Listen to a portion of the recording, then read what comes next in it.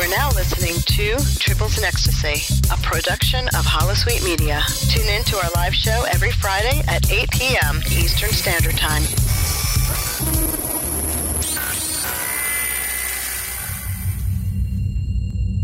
This is Admiral James T. Kirk of Federation Starship Enterprise. Your presence here is an act of war. You have 2 minutes to surrender your crew and your vessel, or we will destroy you. Admiral Kirk, this is your opponent speaking. Do not lecture me on treaty violations, as this broadcast is intended for mature audiences. In the following podcast, there will be thoughts and opinions expressed that in no way reflect your Federation, this station, website, or affiliated partners. Who is this? How dare you? Who I am is not important. Listener discretion is.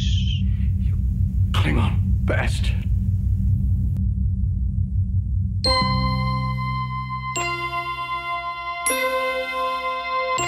Space, the final frontier.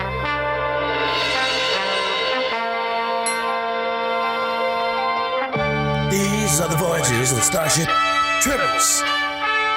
Her ongoing mission to explore strange new worlds, to seek out new content and new stuff, to boldly go where no podcast has gone before. Another night of Tribbles and Ecstasy.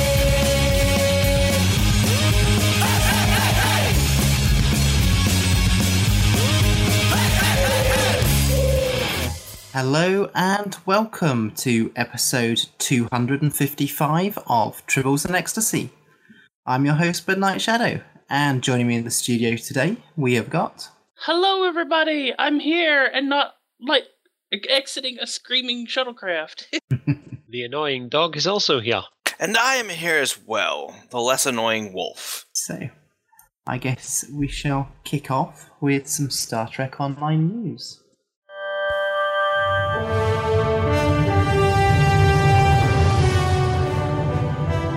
Star Trek Online.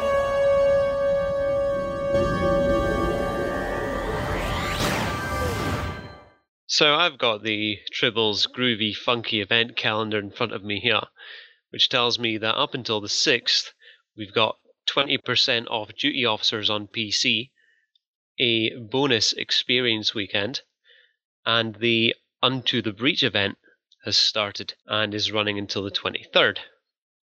And over on console, the anniversary event is still ongoing until the 16th, as is the weekly rewards from Of Science and Portents, and the Temporal Agent weekly awards are ongoing up until the 4th of April as well. Also, an upgrade weekend for consoleers to upgrade all your weapons, guns, and various other good items. I have nothing to add. I didn't know we could start talking. Yes, we can start talking. It's been a weird couple of weeks. Yeah, it has been indeed. I will say this, for the Breach, I am happy with the Breach. Ooh, I definitely am. And I'll say this, and we had a discussion about this in one of the Facebook groups I'm a part of. Because there's someone that wants a mid-ground. Because I like the shortness of the event version we have right now. I mean, you can get it done. The fastest I've seen is 5 minutes to get from the very beginning to the very end of the run. My average is 7 minutes, roughly. But considering the average original Breach was, 30 minutes originally? Because you had to go through everything. If it's there was some people that went through the center, and then some people that went through the sides, and then there was the massive fa fest of actually breaching the hull. Yeah, but it's then you had to go through 2 or 3 hangar bays and stop ships, and you had the fighter hangar, which is the first one. Then you had the dreadnought hangar, and then the sub-processing core, and the whole time you're trying to quote unquote save ships. Mm-hmm. Whereas they cut those first 2 hangars just right the hell off. And that's what I like about it is, for the event, it's short and sweet. You go straight from the outside to the sub-cores to the main core. You're out within 7 minutes. So for the rewards, it's easier for you to get all of your spare tunes, all your alternate tunes, through them as well. Whereas originally, if you had the original Breach going right now, you'd probably be averaging 30 minutes for one character.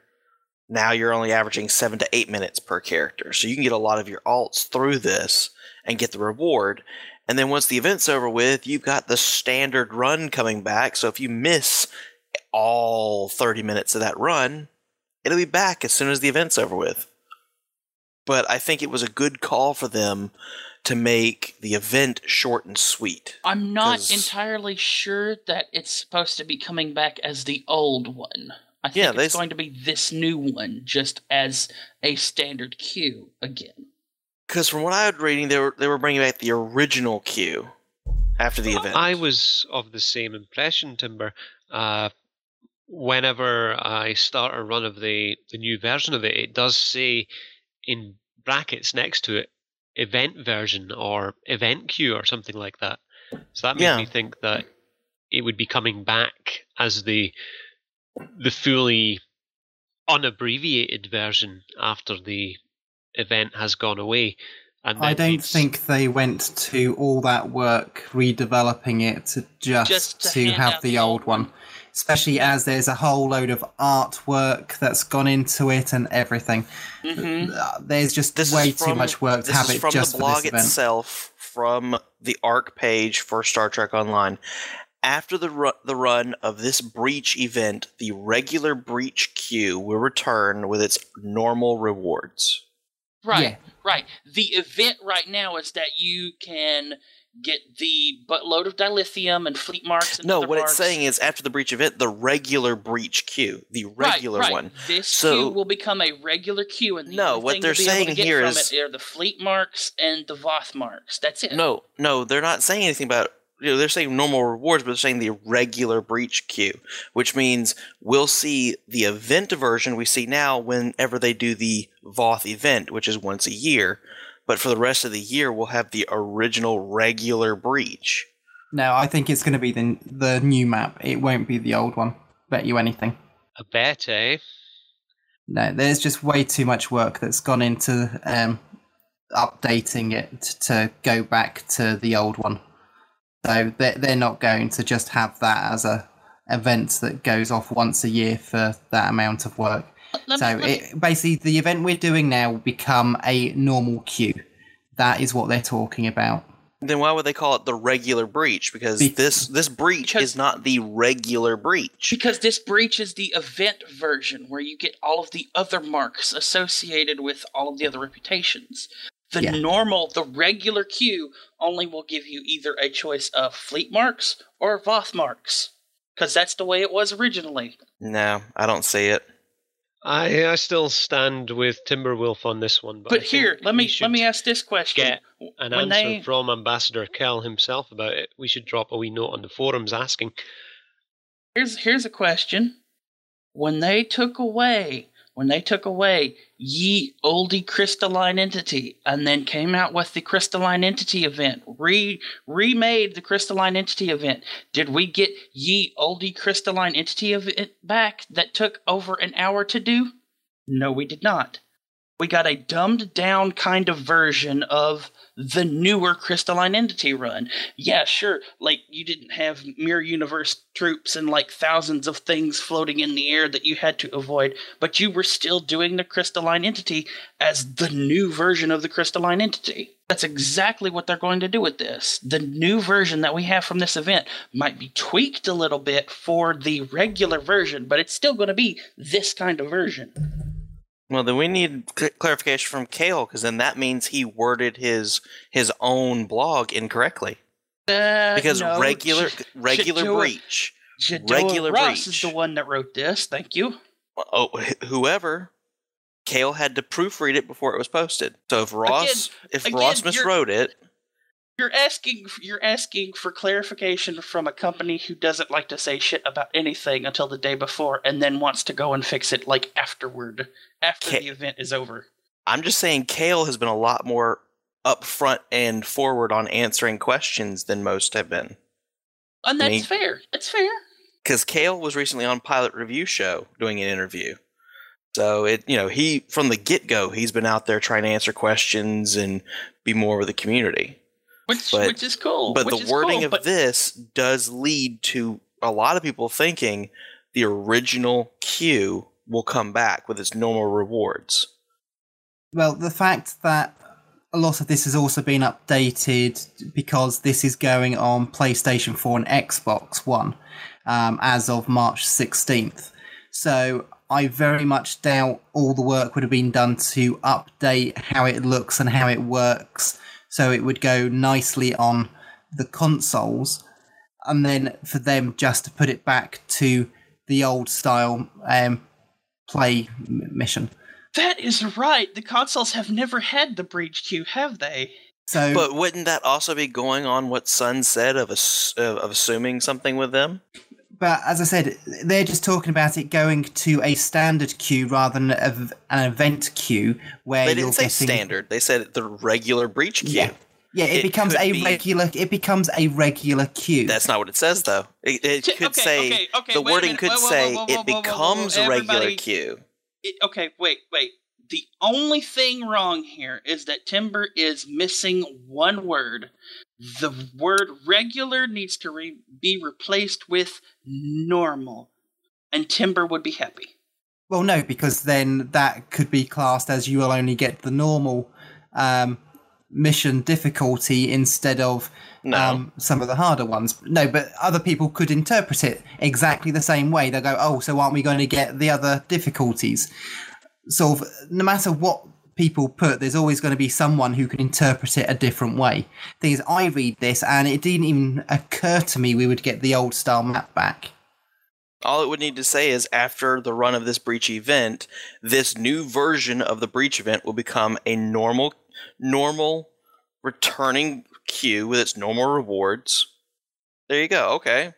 Thing is, they update maps, they don't go back. They have never done that. So I would never think that they would.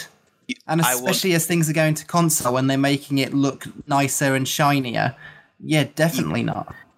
Because I've the wording, just asked you can't... that on the forums right now. Yeah. When the event returns fully after the special awards, will it be the old long version of the event? So I've asked that now, so hopefully that's all I need. Should answer. Because no speculation from us will deter me from thinking the original queue comes back until Ross or Kale says otherwise. Because of the wording. I feel it needs a bit more clarification as well. Yeah. Okay. This is cool. This is a nice argument, but point of reference. Every time, even for the people who are new to Stowe here in this podcast, every time we have ever met an Iconian gate, it has changed. There have been 3-4 versions of an Iconian gateway just since I started playing, and that was when the game went free to play. And since then, every time they have updated the model for the Iconian gateway, they have changed it everywhere. Even the one on New Romulus has been changed to look like the new kind of Herald style of gateway, and not the old one with the purple cubey things on the side of them as like conductors. At the same time, I could argue that just going off of the event reward, it's constantly changing, so I don't know really what it's going to be when I claim it. Because the mods that are on it change if you hover over it long enough, and then they change back, and then they change to something different. I even have that recorded. So not even the game knows what it wants to keep. I'm just saying, if it's worded better or we have clarification from Kale, I'm assuming they're bringing back the original 30 to 40 minute run. If they clarify, yeah, it's going to be just this new one. Cool. Well, we'll find out soon enough, either with someone answering back on the forums or when it finishes. But at the moment, the PC has the breach from March 2nd, and that'll be going till March 23rd. So that's PC only. Then for PlayStation 4 and Xbox One, the event for you guys is March 16th to April 7th. So, and yeah, it's a great improvement if you've played it before. You can get the rewards every 20 hours. And if you collect 14 Voth operative transmissions, you can get the reward of 50,000 dilithium ore, 500 fleet marks, and 250 marks of your choice. So Fleet, Omega, Romulan, etc., including the new Lakari marks. And you can also get with that a brand new Voth melee weapon. And is it Fuarden's Fangs? Yeah, I'm calling it Furiodon's Fangs, but its mods are changing currently. Sometimes it shows up with a crit H mod, sometimes it shows up with damage, sometimes it shows up with crit D. So that's something that they do have to fix, because that does change. Okay. It looks like they may have changed what they're doing, and somehow both tooltips are coming up. So, but one event that I didn't get to talk about last week because of what happened, and I know it was hashed out when we finally did the episode, I do want to talk about. Yeah, we can get to that in a minute. I just want to quickly go through the general news before we go on to PC specific. Okay. Just a reminder that the Phoenix box, there is a daily mission you can actually do. I'd completely forgotten about it and didn't even get time to do it yesterday either. If you go to Deep Space Nine, there's a Ferengi there that you can pick up a mission that sends you to Drazana, and you can get a free Phoenix box. So if you have no dilithium to spend, you can get one per day. So just saying, don't forget to just log in to actually get that. So yeah, I just wanted to quickly say that before it was all sort of forgotten about. So who cares about Phoenix boxes anyway? Me? It does kind of prove a pattern we were kind of thinking about, that they're going to come out about every 3 months, because this is about 3 months since they originally debuted. So that is kind of a nice shining star there.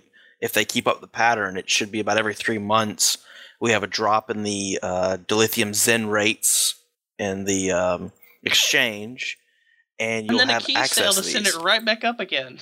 But at least there's a balance there. I mean, at least if it's appearing a minimum of 4 times a year, you know you have a dilithium dump coming within 3 months of now, which would be June. So you know if that's the case, it should show up again in June. Save up your dilithium then, and you get the Phoenix boxes. And eventually, as time goes on, they'll add more event stuff that you might have missed to it. And it does prove its worth. I mean, I couldn't tell you how many boxes have been opened just in the past, day?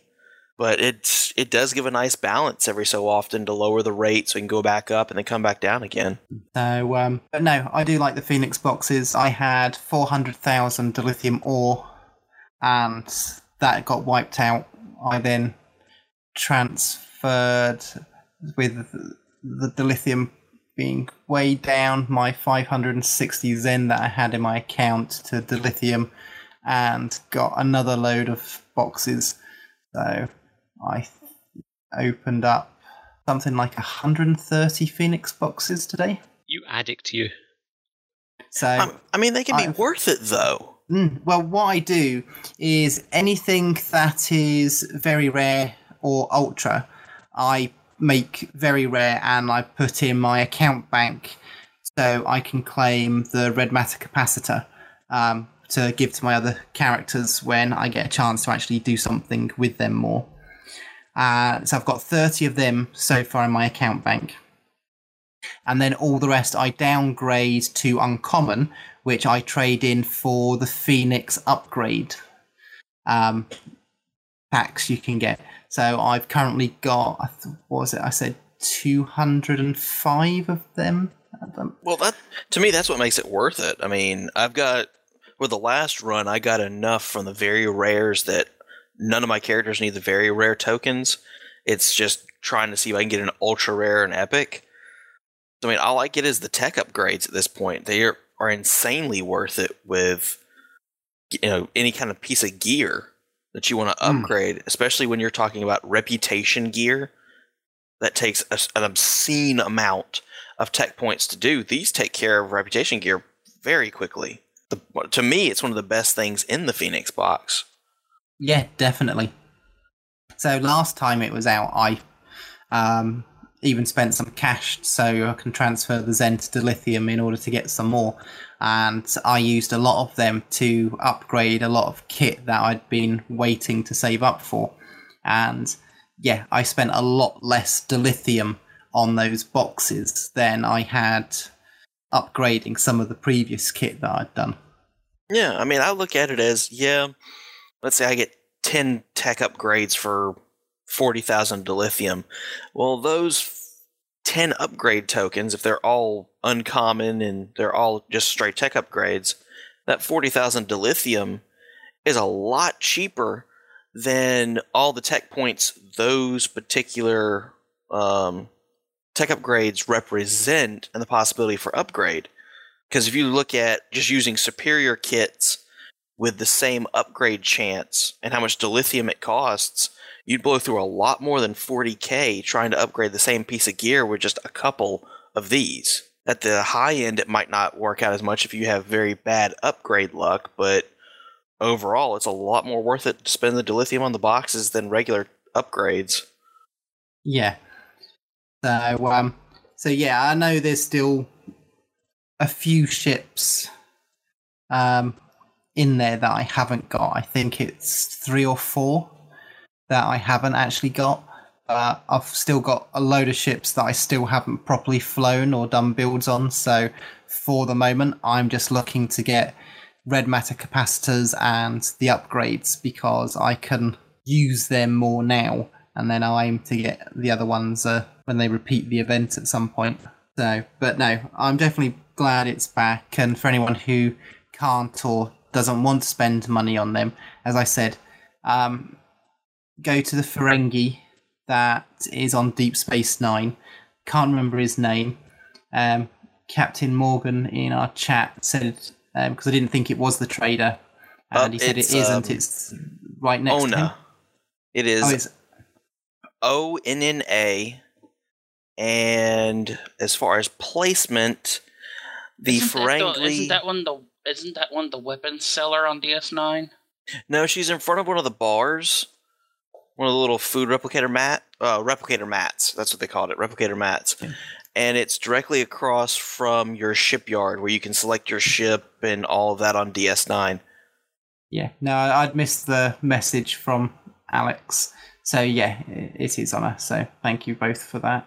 So, and yeah, basically you pick up the mission there, and then you head over to Drazana where you go and visit Grim. So yeah, easy way to pick something up. And of course on Drazana, once you've picked it up, you just turn around and you've got access to bank, exchange, and mail. So very easy to go and either send stuff to other characters or just stick it in your bank to use for another time or put it on the exchange. Because I think some of the stuff you can put on the exchange as well. So, okay. So before we go into the other news, Timberwolf, did you want to talk about the arena? Because you weren't here last week when we talked about it.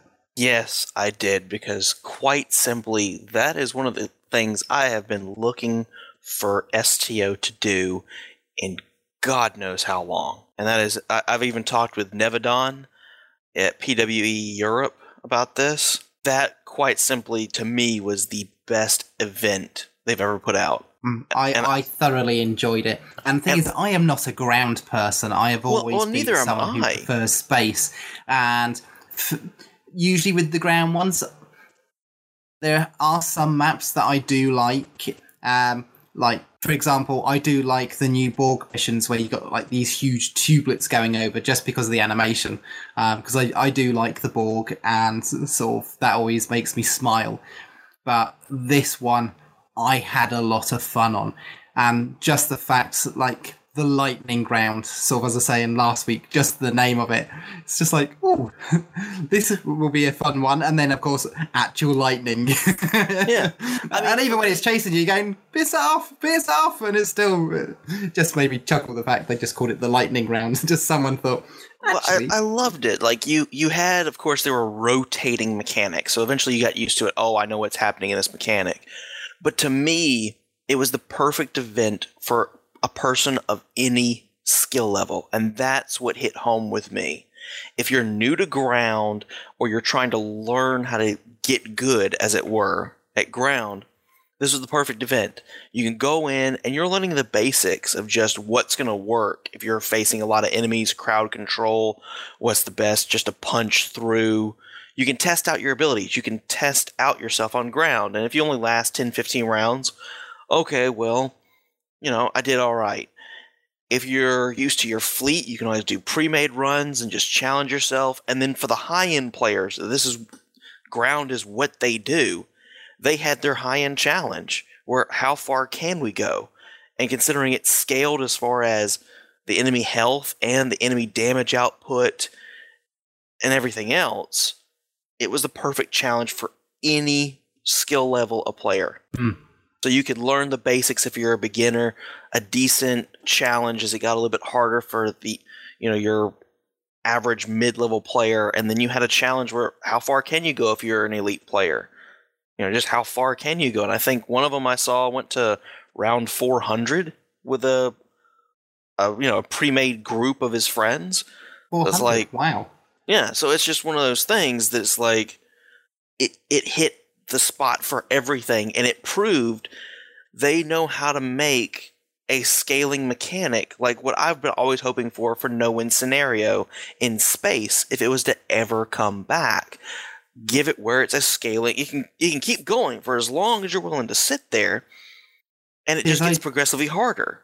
Because I do wonder whether or not this may have been a test bed for doing that with the actual no-win scenario. Oh, I'm hoping so. With ground, in many respects, it does become simpler. There aren't as many abilities and consoles and things like that. But it can get dangerous in space. Yeah, there's just so many other things that go wrong. Plus, you've got more. Whereas with most of the places on the ground map, you're basically on 1 or 2 levels, sort of thing. It's not as big when it comes to the size of the map. Well, you also have to take into account the AI of space too, because some of the enemies in the no-win scenario were pet based. Like, they shot out pets, and then you have your pets. Well, those pets have their own AI, and you can't really always code for that kind of interaction. I mean, you can get away with it on ground for a little bit because you have like the security team as an ability, and you know how that ability works.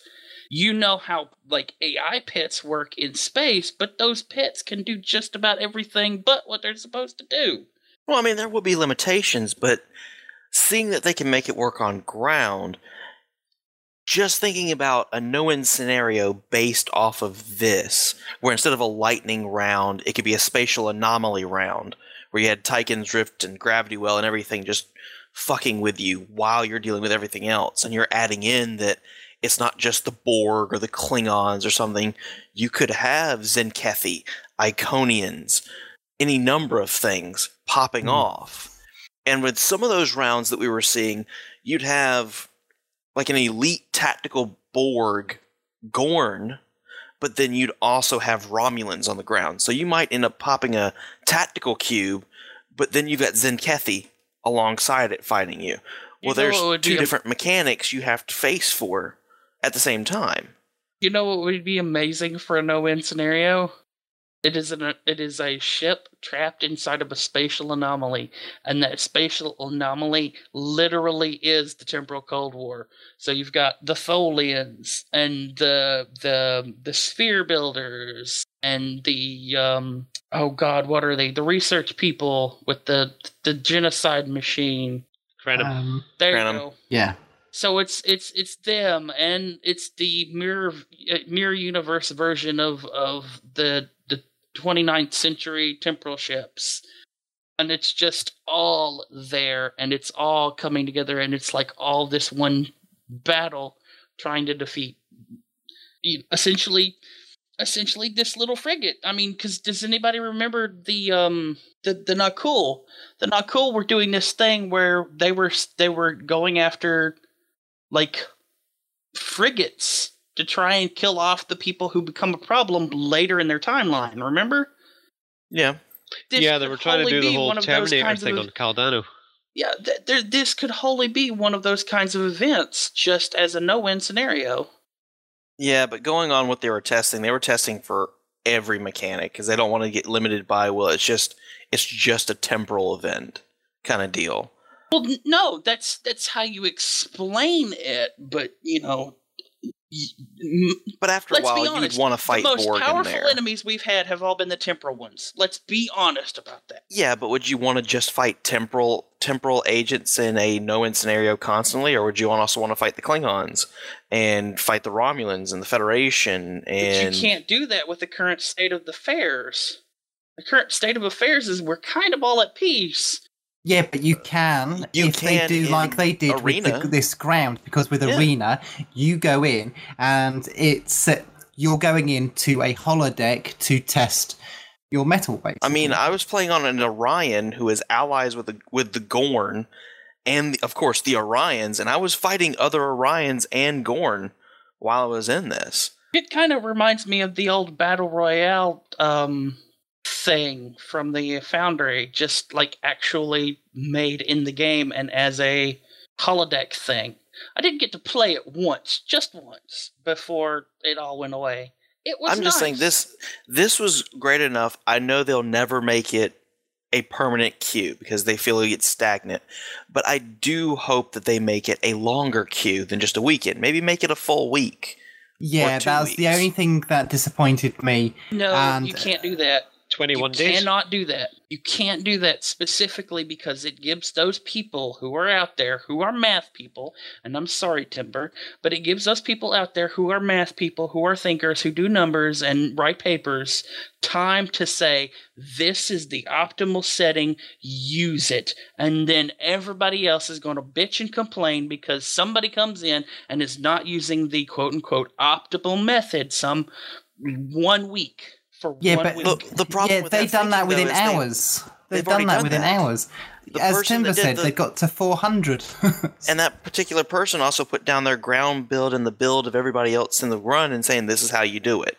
Like that was put out within 3 days of the event. So I mean, if we're doing that, then the event needs to be only 3 hours long so nobody learns it. And regardless, if it's how long did it take us to learn the new crystalline? And crystallines are getting nuked within 30 seconds now, even during the event.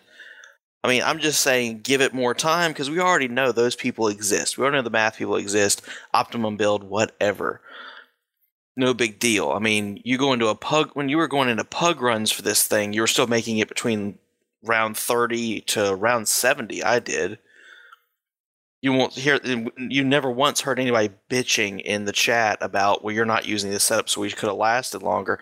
Most people were just in there for their daily. But for me... Oh, boy, my one run must have been just the worst of the worst then. Yeah. Because I did not hear the end of it being an engineering captain who did not constantly have, like, the heal out and the shield screen up protecting it, and having all of my turrets out, and then using the orbital strike and all that kind of stuff, because I spent most of the time dead. Yeah, you got that one rare one, because, I mean, hell, I was even in ones where you had 5 tactical tunes. There was no science tunes, there was no engineering tunes, and all you heard at the beginning was, well, let's see how far we can go with 5 tacks. No complaints, though. Security team. Yeah, it was just like round 30 and we were done. You're always going to have those math people are going to, eventually they're going to crop up in a pug and they're going to complain you're not using a certain build. But the fun factor was what won over above anything else against any kind of elitist bitching or you're not using this setup so you suck. It lasted for 5 days, and the number one thing everybody came back from it, it was fun. It was fun to do pugs. Oh, we lasted around 10. Oh, we made it to 50. Yay! Like, it was nothing but fun. And I'm just thinking, because people of all skill levels enjoyed it, and it does have the ability to help even people that are new to ground learn some basic things about what they're building for that they could use in other queues and the missions that they play. Maybe have it instead of a week, maybe have it a week and a half. And you could have a better reward because it's a longer queue, and then maybe have it twice a year. Amidst all the complaining of the one pug I was in, it took till round somewhere between 15 and 20 before somebody literally said in the open thing, "Look, you can respawn, right?" No. I thought the whole point of this was a no-win scenario. Respawning is kind of against the purpose. I mean, because, like, if you remember if you know the Borg queue, like, if you're fighting the Borg Queen, and you respawn, guess what? You get stuck outside of this little shield thing. Mission over. If you all wipe. No. That's what that was the thought I had ascribed to it.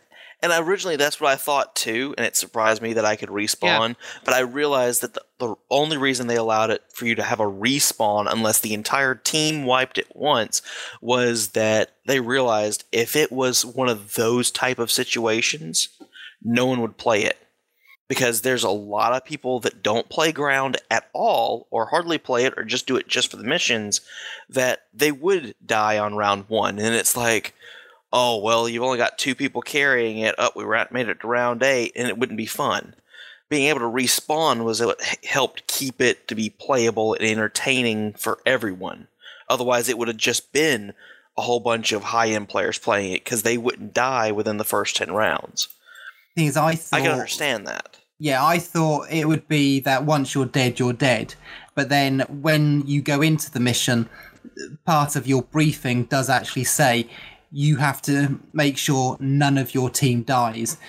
So not all of your team dies, because if you all die, it's over.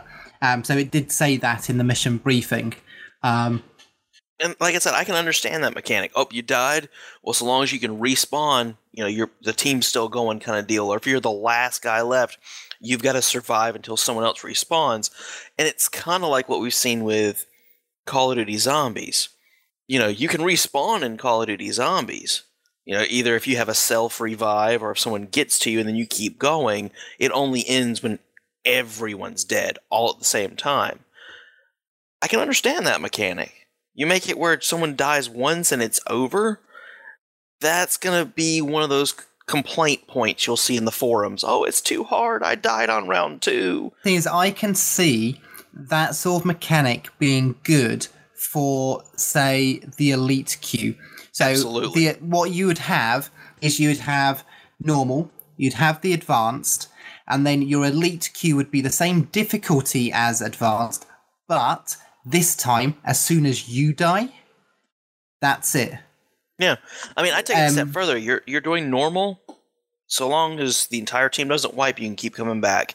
Advanced, maybe a limit of only 5 lives.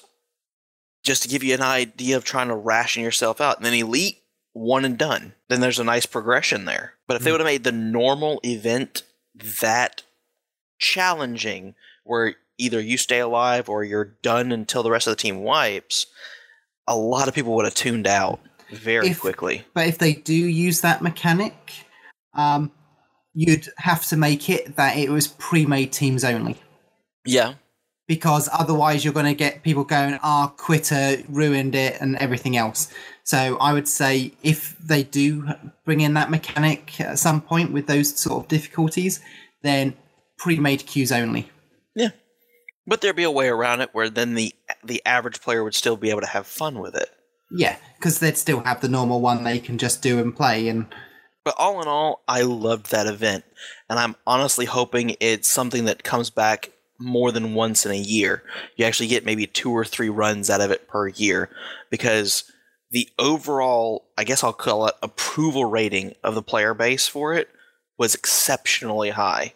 With the exception of hearing what Sunseal had to go through, pretty much everyone I've talked to loved the queue. Didn't have any complaints about players complaining because you're not doing this or you're not doing that or anything. It was pretty much positive. And like I said, it could be used as a learning tool for all present. But I thoroughly enjoyed it. I really hope it comes back. I think the one thing that because I ran it on my Orion, the one thing I would have probably been using constantly would have been the orbital strike.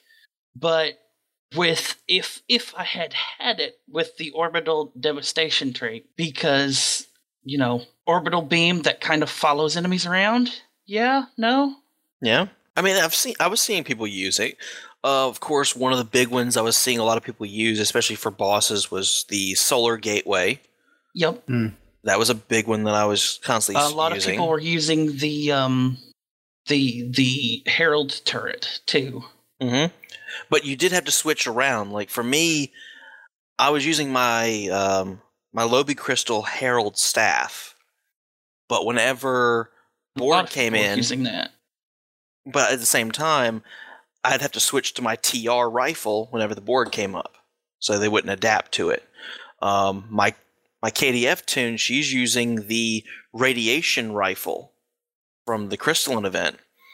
And I was batting back and forth between the radiation assault rifle and the assault gun and the what is it, the Terran Task Force rail gun thing.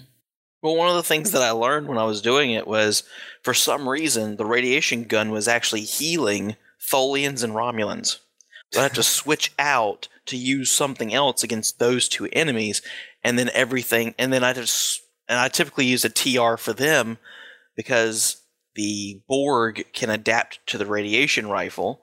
So I'd have a TR for Tholians, Romulans, and Borg, and everything else was the radiation rifle. I never saw Borg in my run. That's weird. Oh, I got them a few times. Sometimes they showed up as a full wave. Sometimes they showed up as a singular assimilated.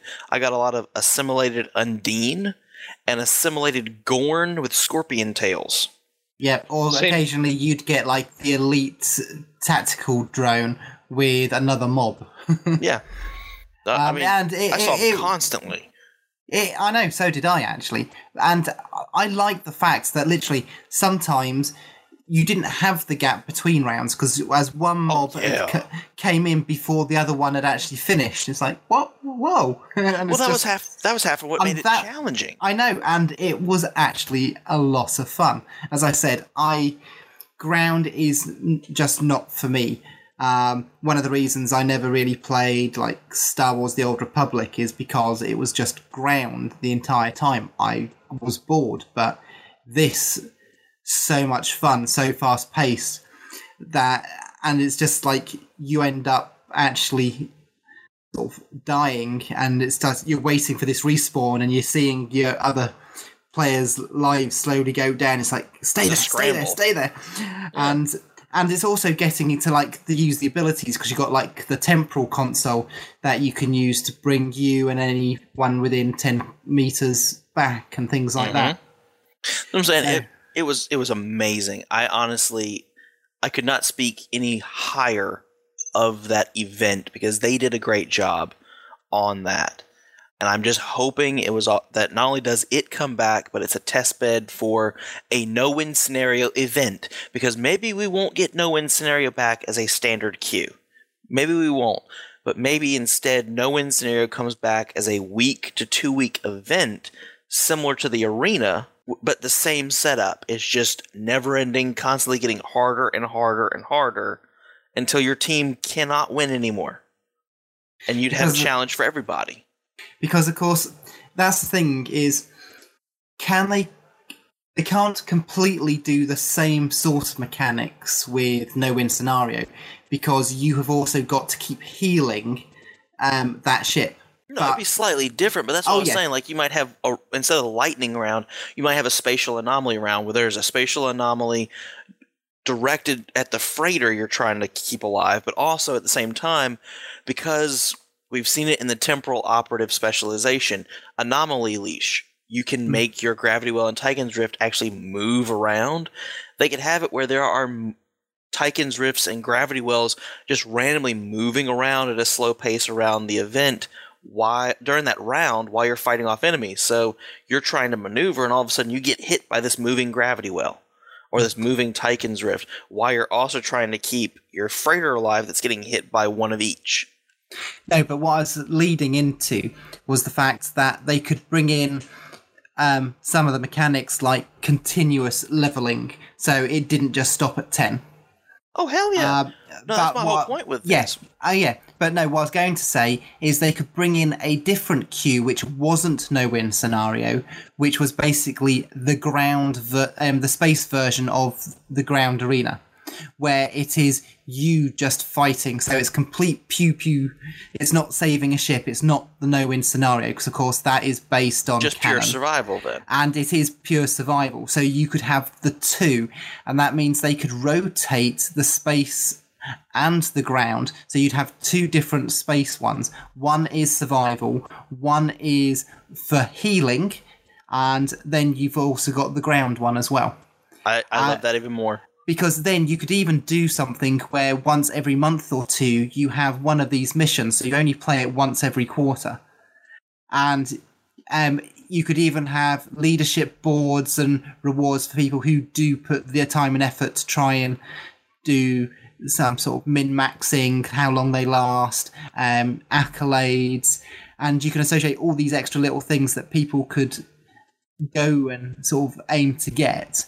Because, like, for the no-win scenario, if they did have the two different space queues, when it came to the no-win scenario, as well as maybe getting accolades for just the kills like you've got, is you actually get accolades for how much healing you do to help promote more actually being the sort of the science person.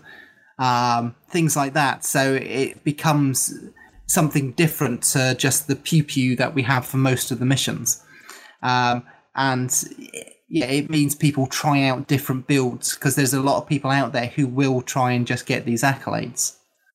I agree. Just as long as they're bringing it back with this mechanic, because I mean, what's one of the number one cues a lot of people still want back is no-win scenario, and that's what I'm saying. We might not get it back the way that we remember it. It might not even be a regular queue, but the Arena of Sopek showed us we could have a never-ending real no-win scenario, because the Arena of Sopek, you couldn't win. It was just how long until you all die. So, well, that was something that the devs said on the stream, that the problem with no-win scenario was that everybody was winning it. Yeah, but with using the Arena of Sopek type of mechanics, you couldn't win the arena. You just kept going until everybody died. Just modify what you're doing there for no win, and can't win it. Wouldn't matter how much damage you can do or how much healing. Eventually, it will not be enough. It's just how far can you and the team go. Yeah, because they all then become, there is no win missions. But then there's only one no-win scenario that's actually based on canon. So yeah, that sort of thing, just so much fun. As I said, I prefer space, and to have that in space in either or both of the iterations that I mentioned, oh yes. Mm-hmm. I would love to have that back in, and especially if they also did leadership boards, which sort of they got reset, but also if they did leadership boards for sort of max hits, they can do all sorts of things. Don't just make it on the one. So you'd have maximum level, sort of max DPS, max healing, and so lots of things people can aim for. And then after that event is finished, board gets wiped and people can then start again the next time round. And if you're in the top, say, a bit like Timelines does, if you're in the top like 1%, you get these rewards. If you're in the top 10%, you get these rewards. If you're in the top 50%, you get these rewards. So basically, a lot of players can get rewards for sort of playing the mission and getting better. And if you get a small reward for healing, for DPS. Doesn't matter which position you play in or which tactic you play in, you could still earn something. Yeah. No, I agree. I mean, hell, leadership boards is one of the things that does push a lot of players, because there's like, oh, well, that it's not being tracked, so what do I care, da-da-da-da-da. When they have a leadership board, they might not everybody always tries to go for the top. I want to be the number one player. They just use the leadership boards for like, okay, well, I'm here now, let me see if I can improve a little bit. That would help tremendously. And then there are the people who are like me, and once you introduce leaderboards, it turns them off from the event entirely in the first place. Well, you don't have to play for the leadership board. You can just play it for the main mission reward. That's but see, thing. that creates the air of the whiny, bitchy other pug players in the first place. Well, we've already got them. But you're going to get that regardless if there's a leadership board or not. You're not going to get rid of them. Yeah, We've had them for 7 years. That's never going to stop them from bitching, your DPS sucks. See, now they feel they have a reason to, because there are rewards involved. Yeah, but if they're that determined to do it, then 9 times out of 10, most of them who are properly doing it will do pre-made queues. They're not going to be pugging it in the first place. And I don't know. All I know is there's some elitist scum out there who complains that people who are casual players are doing advanced queues and not building up to doing elites like them. So, but then you just do what you do with any spoiled little brat. You just scoff at them and just walk away. Don't bother engaging, because it's just like, fuck off. And besides, block and ignore. At this rate, most advanced queues in this game right now are not that challenging. You can go in there with the most unorthodox build in there and still contribute and do well.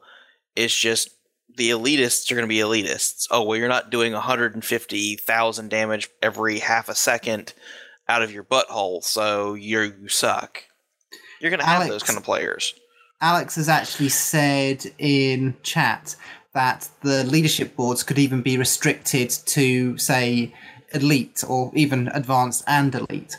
Or even have a separate queue, one which is sort of competition and one which is non-competition. That I can get behind. There you go. Have a standard and then have a competition board. There's a reason I only play the quick play and arcade of Overwatch, because I ain't touching competitive. No way. Well, neither would I. The thing is, even if I haven't got a hope in hell and it's a little bit competitive, I will still try just to see how far I get, even if I'm doing it in a friendly manner, because it's just interesting to me to see how my current setup, how it actually does. Because it's and the leaderboards don't have to be public. I mean, the whole thing, and I know I keep using Call of Duty, but it's in Overwatch, it's in other games.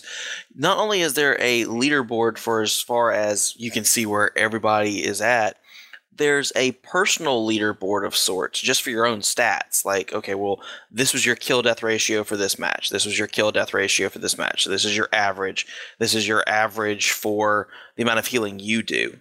A personal stats page where it's like, okay, this is where you're averaging at here, just so you can see what you're doing. It wouldn't be anybody else's info. It'd just be your personal info. That would help a lot of players just to know, oh, well, okay, I'm averaging around here. I'm doing this. I'm averaging this many deaths in a CCA. Some players wouldn't just mind that. Then it's their own info for their own personal use, whether it's, okay, I'm pretty good or I need to strive higher. And then that way there's no elitists there unless they post their own personal data to a Facebook group. And they're like, okay, well, critique me.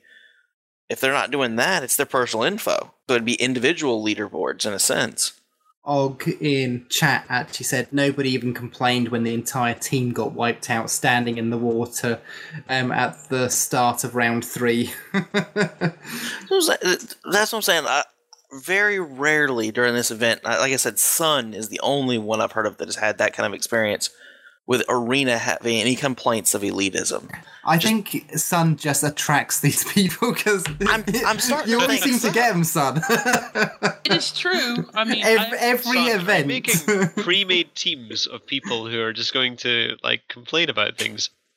Yeah, but that's why it's just like, okay, yeah, you made it to round 200. That's fine. I made it to round 73. That was my highest round for this arena. That to me is pretty damn good considering I suck at ground, but it helped teach me a few things about ground, so at the same time, I know the next time it comes around, I can go a little bit further, especially if I have my own team.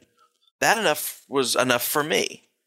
And I know there's some people that are touting they went round 2, 3, 500, a billion, they blew up an entire planet, whatever. But at least it gave people a gauge on what they could do. Alderaan. Yeah, it was just one of those things. It was a fun event. It didn't matter the build for 99% of the player base. They were just out there having fun. And you could tell just by reactions to it, the videos that were made for it, just everything. It was I want to say, at least a 95% positive response to this event. So I hope it comes back. I really do. It's going to. Yeah, it's as I said in chat ages ago now, is it will come back. It's just a matter of when it will come back. So, but yeah, definitely looking forward to see if and what they will do for space because, well, we've been through different things we think they can do, and I'm sure they have their own ideas as well. Okay, so now I guess it's time to have a look at some of the other news for Star Trek Online. Now, PC-wise still, must have been several weeks back now, we first mentioned that Windows XP and DirectX 3D are basically going bye-bye with regards to support. So basically you need DirectX 11 and basically Windows Vista and above in order to be supported on PC now. So. This wasn't a surprise, though, honestly. A lot of people, and it's going back to the fact that they don't even offer support from Windows for XP anymore. They've already told you, if you're using it, you're open to security risks because we do not technically support Windows XP anymore. And they're trying to move away from Vista as well. So it does not surprise me that Star Trek Online would move away from supporting Windows XP themselves. Well, I think unless you're operating on a government-run computer. Yeah. It seems to be every ARC game is now moving away from that. Yeah. I'd heard Neverwinter announcing the same and it's not only them who are doing that as well. There's a lot of gaming companies doing Well, this. that's what I'm saying. And I think it's more to do with the DirectX version, as far as I'm aware, rather than security risks, because if you're still running an operating system in a live environment that has finished all its security support, then you're just asking for trouble in the first place. But the main reason they're giving it up is because, especially with the graphics revamp for the Stow on the consoles, they've had to sort of up the requirements of what they do graphics-wise, which means that the old DirectX isn't supporting what it does. So they have to move that along, which means Windows XP doesn't support it. So just by default, Windows XP and then eventually Windows Vista can't be supported because they won't actually sort of install the later versions of it. I like the little blurb at the bottom. I like the little blurb at the bottom because it's just a big F you to Mac people. Well, no, it's just people are still asking about it because a lot of people had setups where they had a Windows XP virtual machine running off a Mac. Because it was the only way they could play the game. Yeah. So, of course, it means that they can no longer do it. So it's just adding a little thing saying, look, if you were actually running it off this which wasn't supported, then you're going to be in the same boat as the Windows XP people on PCs itself. So, like I said, it's one of those things. It's not surprising, to be perfectly honest. I mean, a lot of people have been like, "Oh my god, this is surprising." No, it's not. I mean, if you're looking at how long these Windows operating systems and these versions of DirectX have been out, and then you compare it to what they're trying to do, it's not surprising at all. I mean, pretty much at this point, I don't think they're making games that are going to be compatible with anything less than, DX11 at this point, Windows 7 or higher. So it'd only be natural for them as a gaming company to cut out all of this a lot older tech if they're trying to push the envelope and continue revamping and making it look better and handle better and everything else. I mean, they're up to what, 12, 13 now? DirectX? Yeah. So I mean, you wouldn't want a game that you're trying to improve to still to be optimized for DX13. Oh, and by the way, it can still run DX9. Yeah. Well, nah. But you're also, and that is both the rub of the gaming industry versus the consumer market, because not everyone has the money to go out and buy a new thing every year to keep up with changing technology. Oh, I know. It's what PlayStation had caught flat for a bit there, and I don't know if they still are. They had just put out PlayStation 4 because I had gotten one. Less than a year and a half later, all of a sudden, well, here's the PS4 Pro, which, by the way, is 4K ready. The PlayStation 4 you bought a year ago doesn't have 4K, but this one does, and it supports VR. So if you want it, you got to spend another $400 to get the physical PlayStation 4 Pro because it's not going to be a software upgrade. Honestly, I have to say that was a dick move. Well, no, that's Sony's Millennium Edition too, because there is so much crap that is wrong with the PlayStation Pro at this point. Oh, I know, but that was the whole rub. Like, if you're a console player, okay, I bought my console. It should be able to last me several years before I buy the next one. You bought the PlayStation 3 in 2006, and then here it is. This is happening with Microsoft too. They're releasing the Scorpio, which is a step between the Xbox One and whatever the hell they're going to come out with next. Yeah, and it's something they're learning. They're getting more complaints about it because people don't have $400, $500 a year to shell out for it. Meanwhile, this Nintendo Switch just came out. Mm-hmm. Yeah, well, this is where people are starting to adopt the Crapple model of you make a small tweak, add something to the name, and release it and charge a fortune for it. Yeah. So, but now it's gotten to the point where people aren't accepting that, and Crapple are actually taking losses. Then they're not selling like they used to. Not to mention that people have actually gotten wise, thinking, I don't need to buy this bullshit, and I can actually get something like an Android, which I can do a hell of a lot more with. Yep. Oh, yeah, people are, that, and people who have been keeping, their old iPhones and iPads and all that stuff. Some of the stuff they've even, completely bricked the lines of making anymore. People are still keeping those, those technologies around with them, and wholly just going, look, I'm sorry, there may be an update. You're not updating, because the moment you do, none of my shit will work. Pretty much.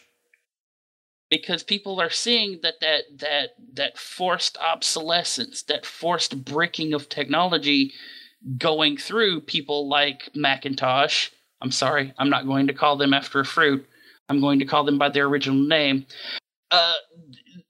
Doing this kind of crap and going, we're not going to update, because when you update, you change shit, and when you change shit, everything breaks, and I can't do anything anymore. Or I get the newest version of your tablet or phone and it explodes.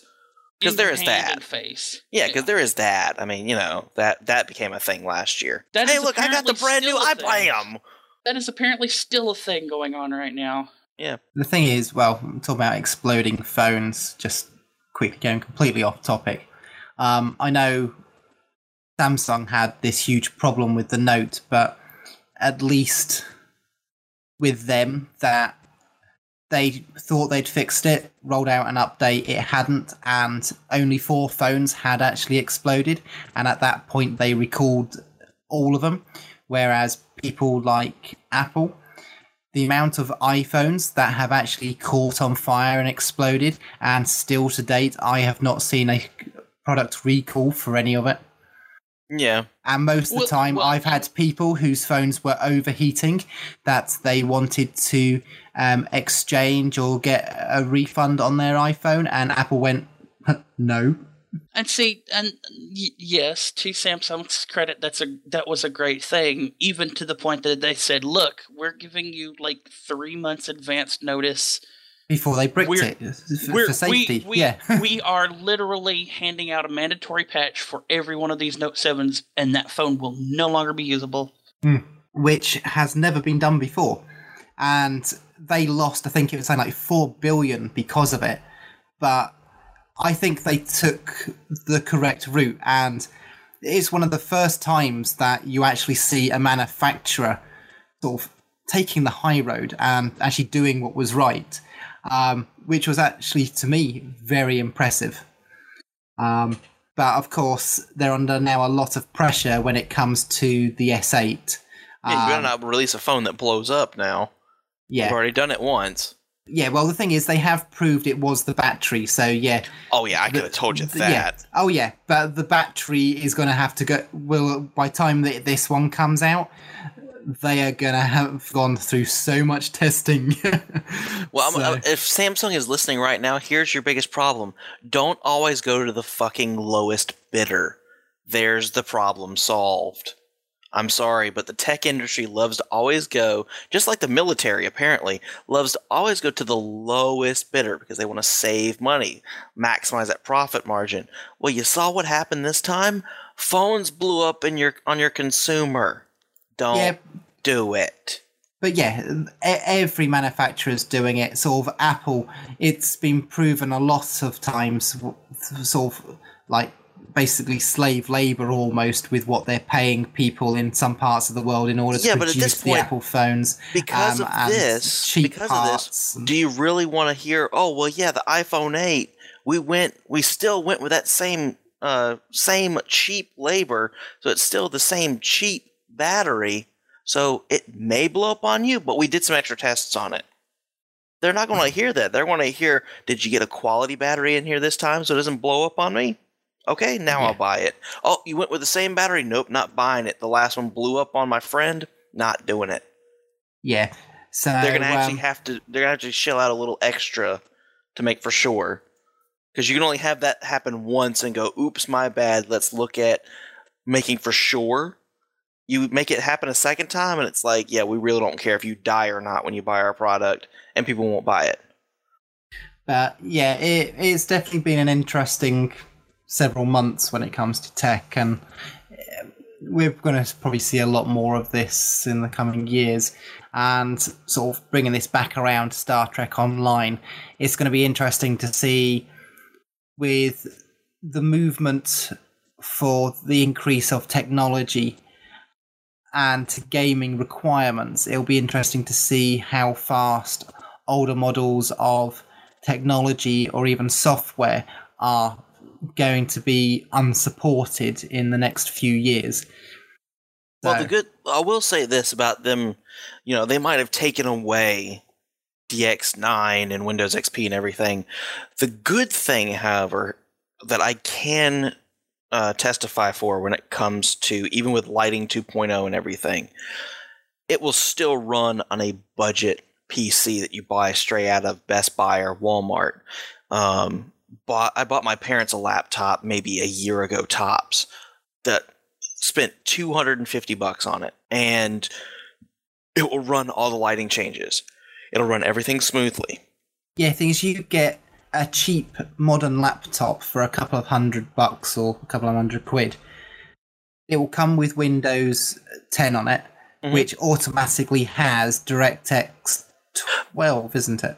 Yeah, and what I'm saying is a lot of people have been like, "Oh, I don't have the money to get another $3,000 gaming rig." Well, you don't have to.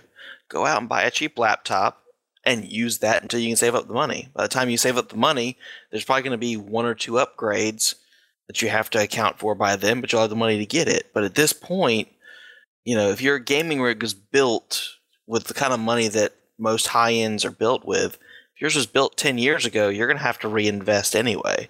The thing is, when I started, ones are a lot better nowadays. Until, was it 2.5 years ago, when my old laptop died, because at that point it was almost 7 years old, and this is a Dell XPS, nearly 7 years old, and it was running the game okay. Yes, the graphics quality, because the graphics card hadn't got that much memory or anything else like that, wasn't spectacular, and even the cheapy rental laptop that I got as a replacement, Star Trek Online just looked beautiful in comparison. But even that old laptop, where sort of the maximum amount of RAM I could stick in was a gig after upgrading it, and even before then, when it was half a gig, ran Star Trek Online without issue with minimum graphics. Yeah. I'm just trying, because there have been some arguments, now because of these changes, you won't be able to play it unless you have a high-end thing. At the very least, now they've made it, a budget PC can do it, at least, because of how budget PCs are being made now. Yeah, you don't have to drop a tremendous amount of money if for some reason your PC is outside of the current range that will now be offered. Yeah. At least it won't cost you a lot of money to play it. Yeah, Star Trek Online has always been good at supporting low-end machines. And even with dropping XP and DirectX 9, the requirements, especially for what you get with a lot of games, is still low. Yeah. So, because... Yeah, well, it has to be because it's an MMO. There are still MMOs out there which require a hell of a lot more power than what Star Trek Online does. True, but generally speaking, in a casual sphere, you're not going to have everybody with the latest end machine anyway, especially when they're all working together in an online environment. Anyways, now we move on. So, patch notes for the PC dated the 2nd of March. So we've just discussed the fact that it's dropping the support for Windows XP and DirectX 9.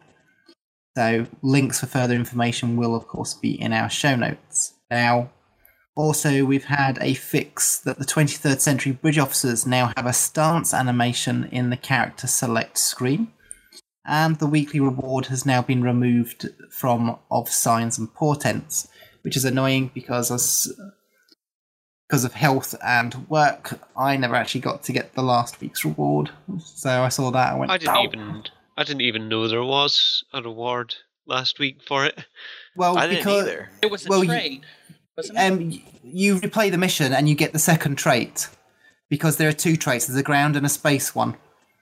So if you replay I got both of those a week before last. I didn't realise the traits came out.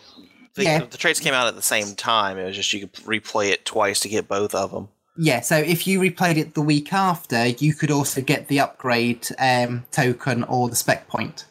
Yeah, I didn't know they were still doing that. I found out about it yesterday when I saw the patch or Wednesday when I saw the patch notes. I'm like, ooh, another spec point. Let me go ahead and grab this from my KDF tune. I noticed that the date was still in the calendar, and I thought, oh, so I'd accepted the mission, and I thought, I'll wait to play it next week. Only thing is because my health went downhill and work got busy, I didn't get time to. So I saw it in patch notes and went, no! Missed it. But because I was wanting to get the other tech upgrade, because they're really good ones as well. Junior tech upgrades. Yeah. Only thing is, Midnight Industries. I just now need time to actually get in game to actually use the damn things.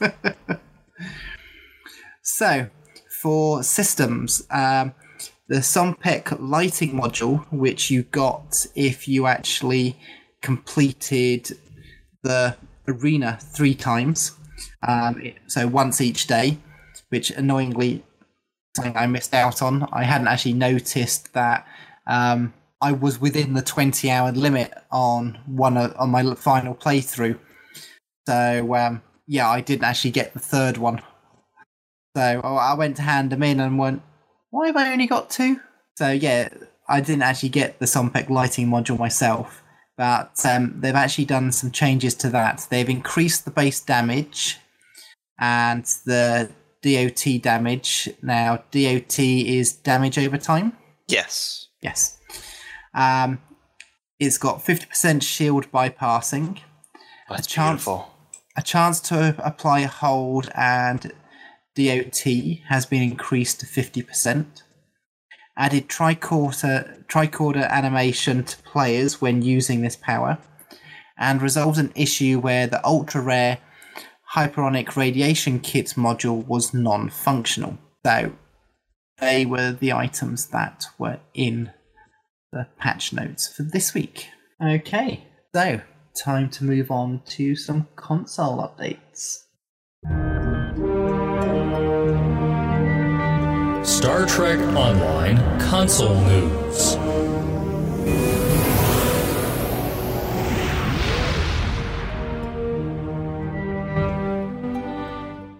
So, for the featured episode, Echoes of Light, you're now on week 3 of the rewards.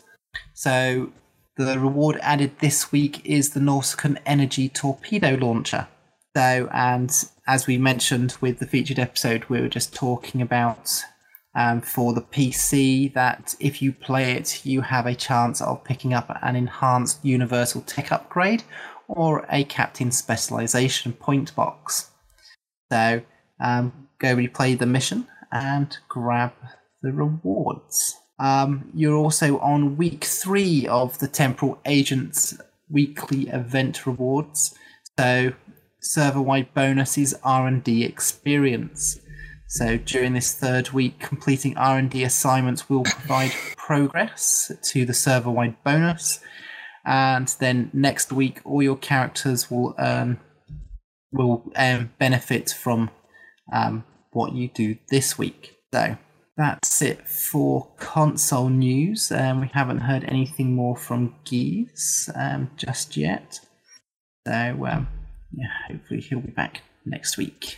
Okay, now it's time to move on to Star Trek Timelines. It's time for timelines? Time for Timelines. Does no one here understand your incredible good fortune? Star Trek Timelines. Did someone say game? You seem to find this all very amusing. I'm sorry, that is still my favorite intro for one reason only. It is frickin' Q. So, this weekend, we mentioned last week they did an announcement for what was coming this week, which was great, though I haven't seen anything about what's coming next week.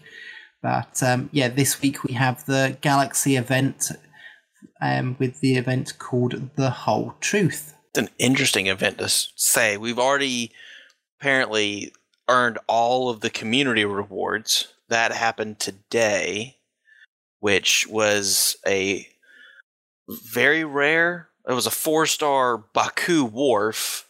It's showing him with that little, the isokinetic disintegrator, the bazooka that he's firing off. Yeah. He's got that. The next one was Combat Medic Paris, which, if I remember correctly, that was from the Killing game in Voyager. Where they were, yes, that's right. Where they're in World War II recreation. It was in that. And then the last one was a 10x dilithium portal reward. So you could get a full 10 pack from the dilithium Guardian of Forever deal thingy. I was quite surprised because it's like, oh, the rewards are flashing already. I'm sure it hasn't finished yet. Then I realised there's the community bit. It's like, oh, that's early. Yeah, we've got phase 2 starting tomorrow. And off my 10 pack that I got, I ended up getting an Orion slave. What was it? Orion slave guard or commander? And I realized it was the Big Show from when he showed up in the Enterprise episode. I believe it was Affliction. No, it was one of the ones where they were doing the augments, but it was the Big Show from WWE. So I thought that was kind of cool. But yeah, the community events have already been reached and claimed, and I'm just glad that I'm still getting occasionally from these events 5 extra slots for these officers. Otherwise, I would have probably had to throw these 2 guys away today. Oh, that's the issue I've now got, is trying to decide what I'm going to keep and get rid of, because I'm stuck on 155 and still can't afford for another 3,000 dilithium to get 5 more. Yeah, I've only got 45. I've just been going off of what they give away for free. So I have worked recently to remove all my 1-stars by basically vaulting them all. So I got all of them now up to 100. So yeah, that's made things a little bit easier for me to free up some slots. But yeah, I'm back to run out now. So I've got to decide what I'm doing with 3 characters. So it's like, don't. But yeah, as Timberwolf mentioned, the new characters that were brought out this week for this event was Baku Worf and Combat Medic Paris. So they are both super rare 4-stars. And then the legendary 5-star character is an existing one, which is Grand Nagus Rom. So yeah, it's been good to get them. So yeah, there's something else I was going to say about timelines, and it's completely blanked. Was it about your Locutus of Borg? Ah, yes. As people will know, when it came to doing the gauntlet recently, I mentioned about the fact that I put a load of effort, resources, and even a little bit of cash in order to not only get first place in my gauntlet, but take a lead of nearly double the amount of awards that anybody else had got, only not to be guaranteed Locutus of Borg, which was really frustrating. Strangely enough, that the next gauntlet, I just really didn't have it in me to do properly, so I won probably about 5 matches and then didn't play again and got some crates and nothing spectacular. Then the gauntlet after that, I actually did even worse because I only played a couple. But somehow managed to get a crate that actually did give me Locutus of Borg. Nice. So yeah, it's still just the fact that I wish they would, at least for the winners, is to guarantee a legendary character, even if it's not the cutest, but maybe another one or a random one based on the trait. And then you've got the random chance of just getting Locutus for just playing. I don't know. Hell, but I would have thought the best thing would have just, give you an option. I mean, that's been some of the rewards if you get a legendary is it goes through the portal and then you have a choice of 3 based off of it. I mean, that to me would be the easiest solution. Give you a choice of at least 3 different ones. Yeah, but they still need to fix that because they just tell you how many you've got. They don't tell you that you've maxed it out. Because there's been the times where I've thought, oh, I'll go with that one because I'll try and get them so they're fully fused, forgetting the fact that I already had that character fully fused. So I've now just got a character that I don't want to duplicate, and I then airlock. So yeah. But yeah, hopefully they add that soon. As I mentioned, unfortunately, there has not been much in the way seen for what they're doing next week. I was hoping they would keep that up, but unfortunately they haven't, which is a shame. Alrighty. Well, we don't have any Star Trek news this week, because, despite the fact that we've already been going for an hour and a half, on which is basically a slow news week. Yeah, we seem to have how do they say it? The gift of the gab. So we can definitely debate these topics. But we do have a little bit of news for some stuff to do with Star Trek TV and film. So it's time for us to head over to the main viewer. Main viewer.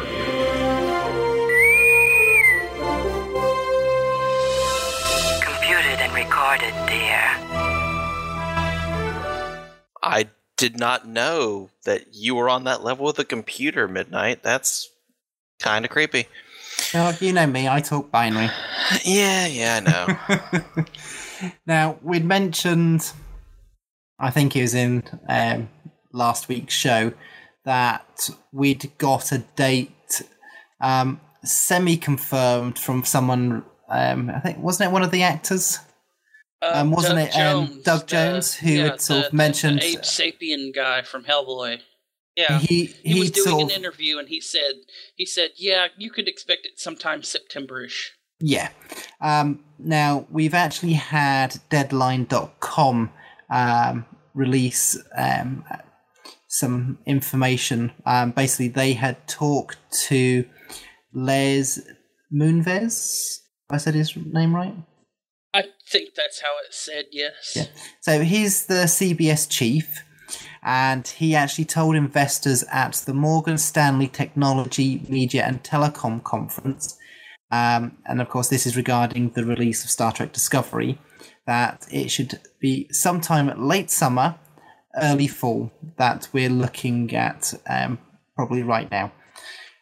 So of course, at the moment, it was originally scheduled to be out when it comes to January, and that was then moved to May, and that's now been moved to basically early autumn. So, is it just me, Midnight, or has this become it'll come out when it comes out, and I'm not going to believe anything that they say until it comes out, kind of deal? Pretty much. Is it just me?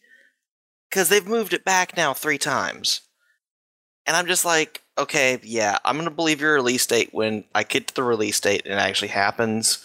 Until then, give me updates about what's going on with the show itself and not a release date. Okay, but that's the thing. They haven't given a date. They've just said this is where they're now aiming for.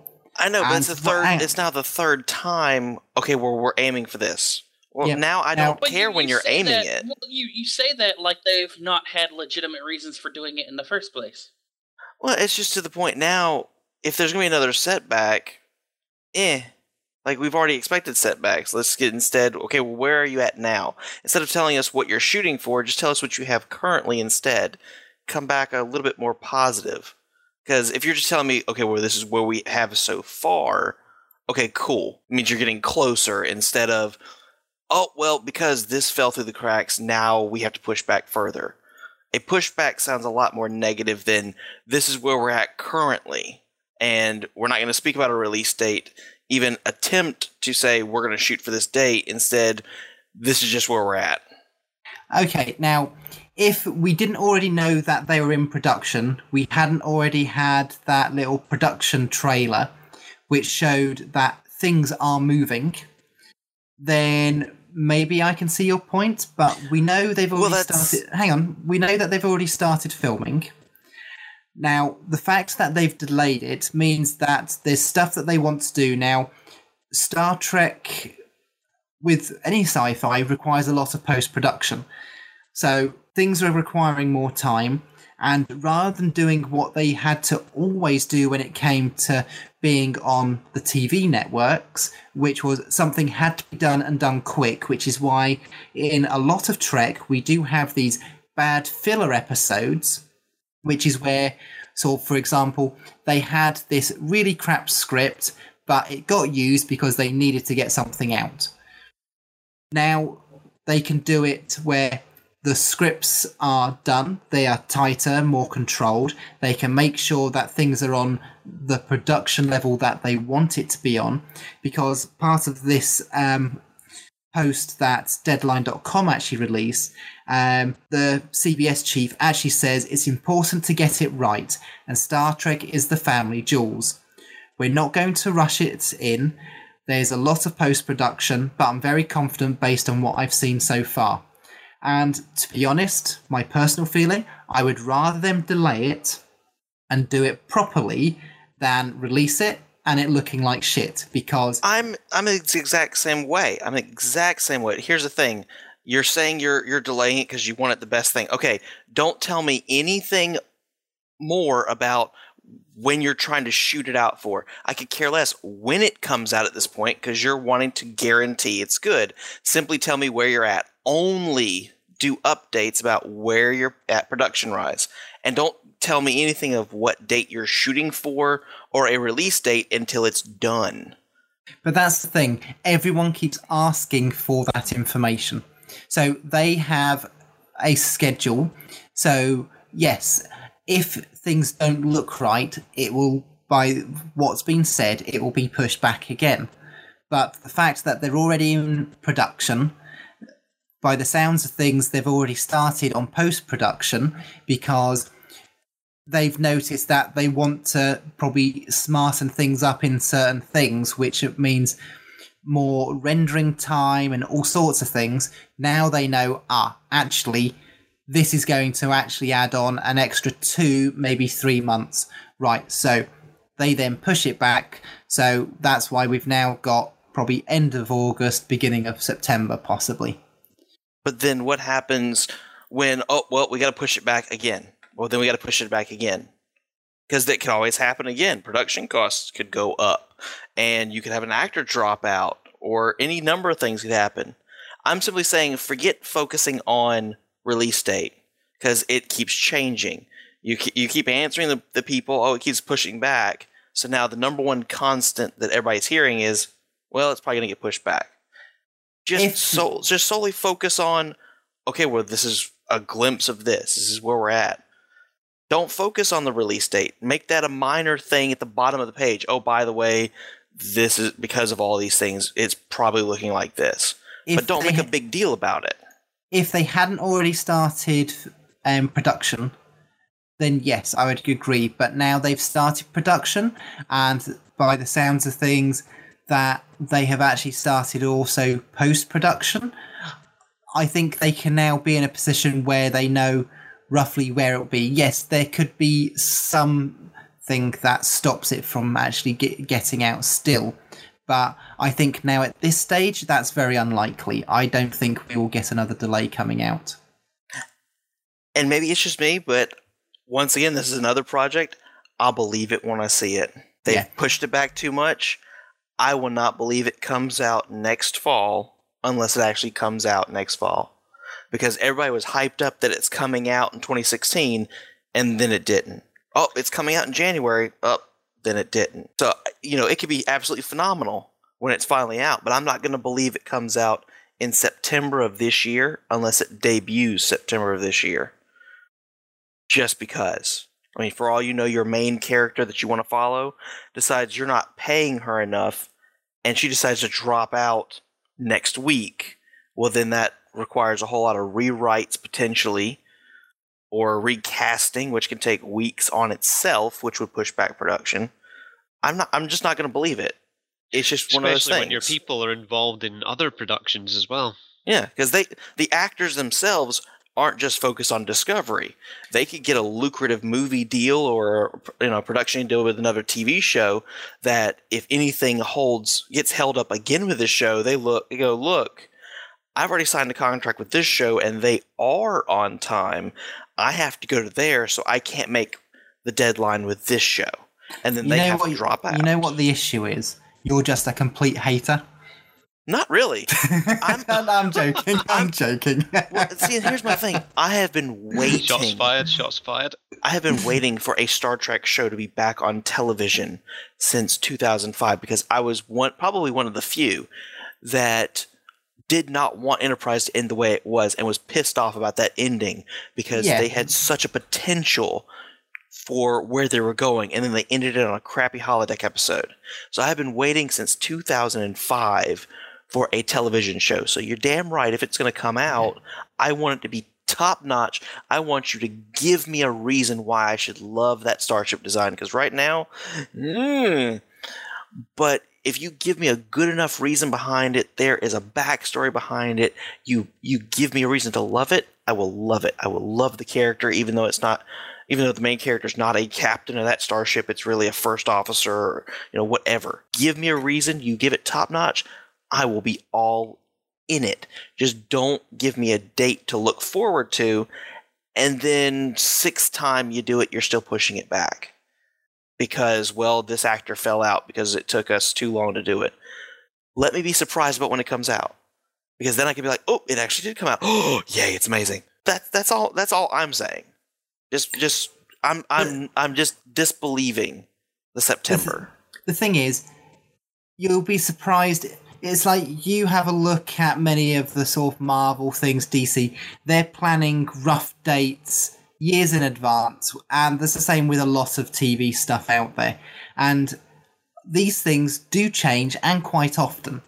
It's just the fact that for Trekkies, we have been waiting for over a decade now for a new TV series. Well, it's not just that. They did make a promise, in a way, that this television show would happen within the 50th anniversary. That was a big thing. It's coming out with the 50th anniversary of Star Trek. And right now, if they go past September of next year, they've gone past the 50th.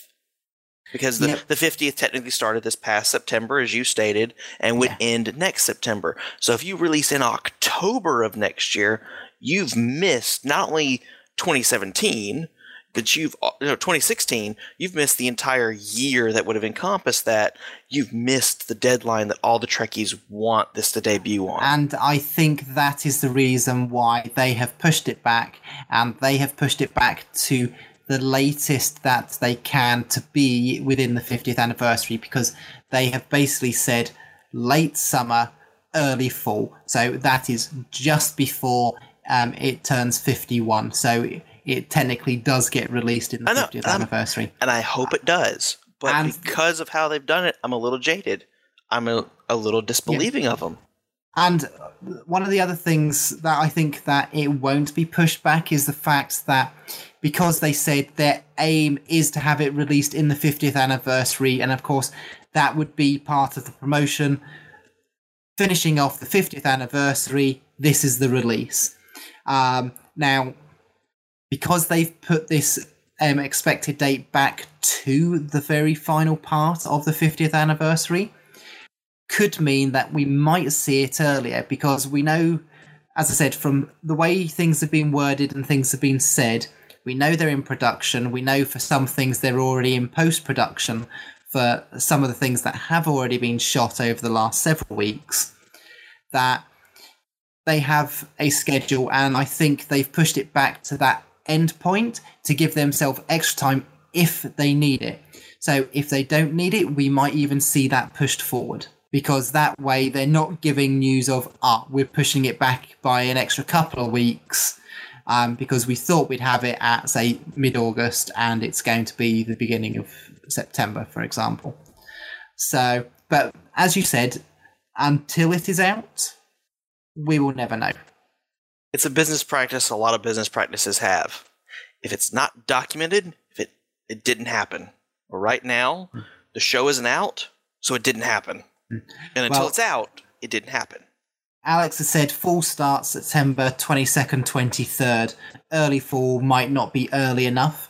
To that, I would say a lot of people class fall of starting at the beginning of September rather than when things technically start on date-wise. So I think that's just a generalization of roughly what the month would be when that might have been stated. But again, until it's out, we will never know for sure. So, but at least we do know that it's definitely not going to be May, because yes, we did get these things from unofficial sources, from people who aren't showrunners or the network runners, but now we've got that, which is one of the things that I said I would like to have seen. So So yeah, I mean, I'm hoping it comes out before September, because the other big problem they're going to run into is if they literally wait to the last moment, with September being a lot of season starters and everything, you could run into you release it, because with a lot of TV shows, it's about metrics, like Cryptic. What do you know? You could run into it, you're releasing it, but then something else draws away some of your viewer base, because they're not only interested in what you're releasing, they're also interested in something else that releases the same weekend that you release. And that would be a big problem for them for viewership, because then all of a sudden they spent all this time on it, and the first few episodes they're competing with, by maybe the fourth week, if they wait too long, fourth week they're competing with the first episode of the new season of Walking Dead, and The Walking Dead's promised all this stuff, and let's say there's a lot of fan base that likes both shows. Well, now they have to pick, depending on what time it comes out, because they never set a time. Of course, since they don't have a date, they don't have a time.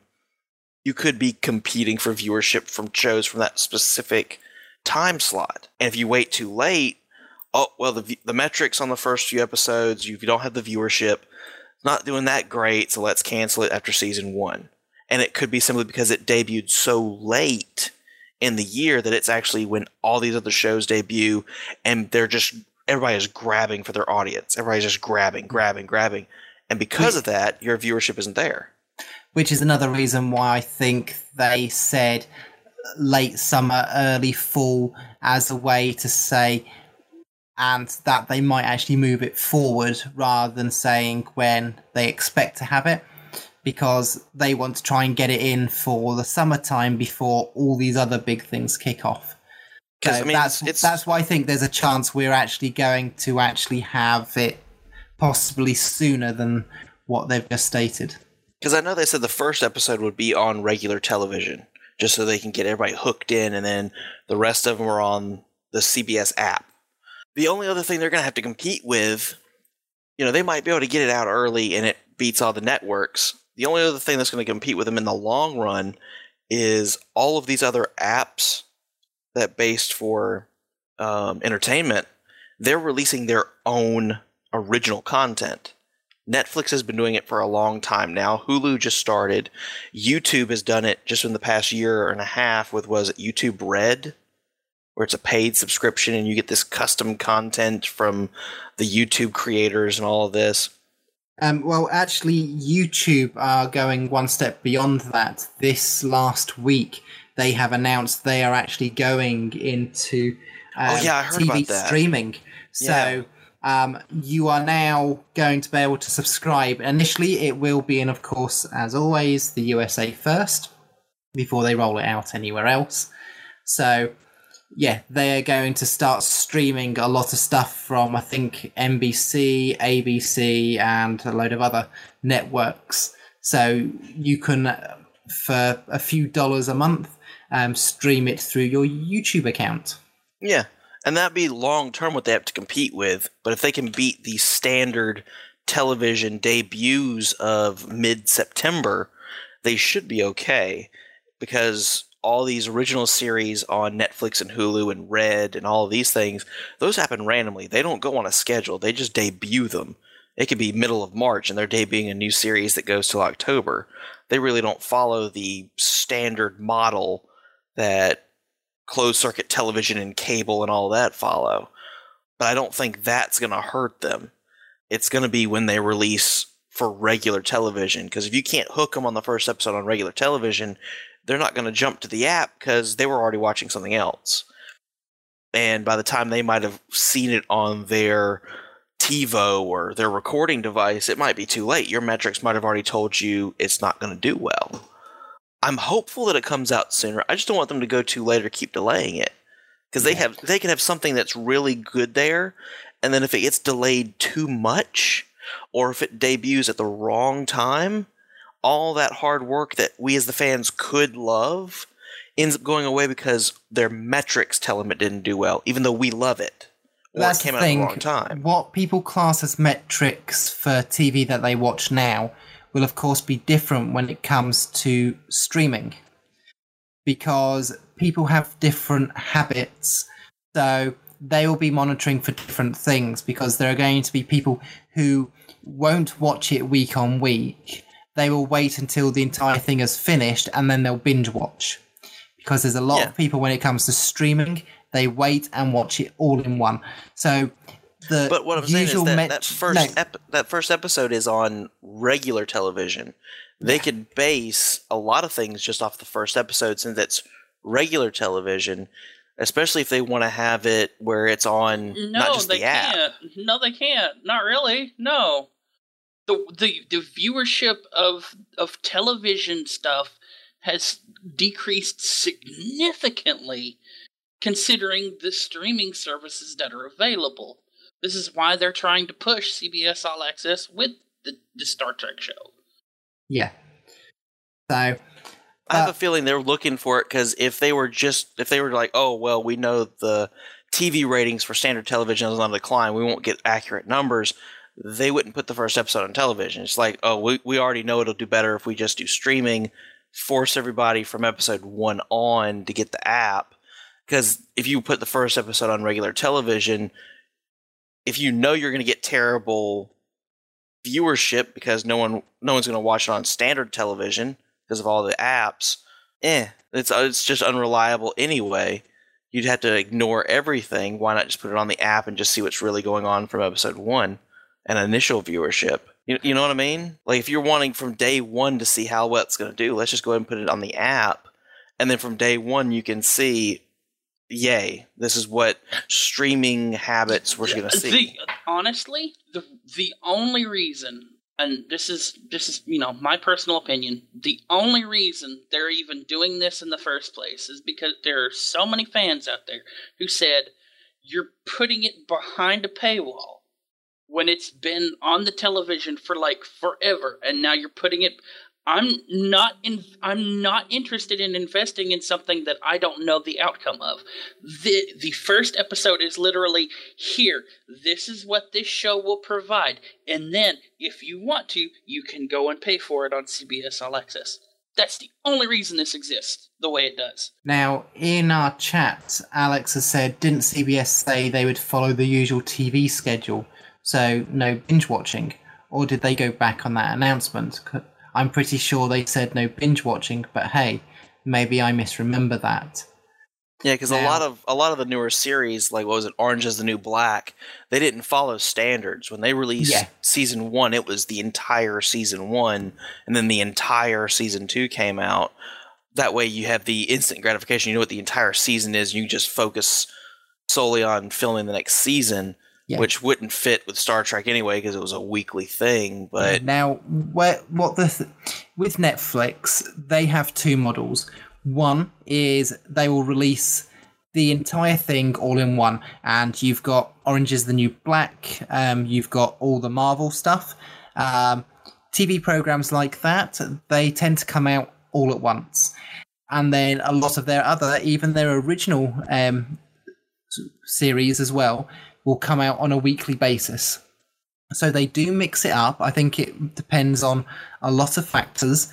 Now, when it comes to Star Trek Discovery, CBS has said that it will be released weekly, but that doesn't mean that there's no binge watching, because somebody can still decide to wait for 10 weeks after it's finished doing all 10 episodes or 13 episodes, whichever they do, because there are still indications that it's going to be between 10 and 13.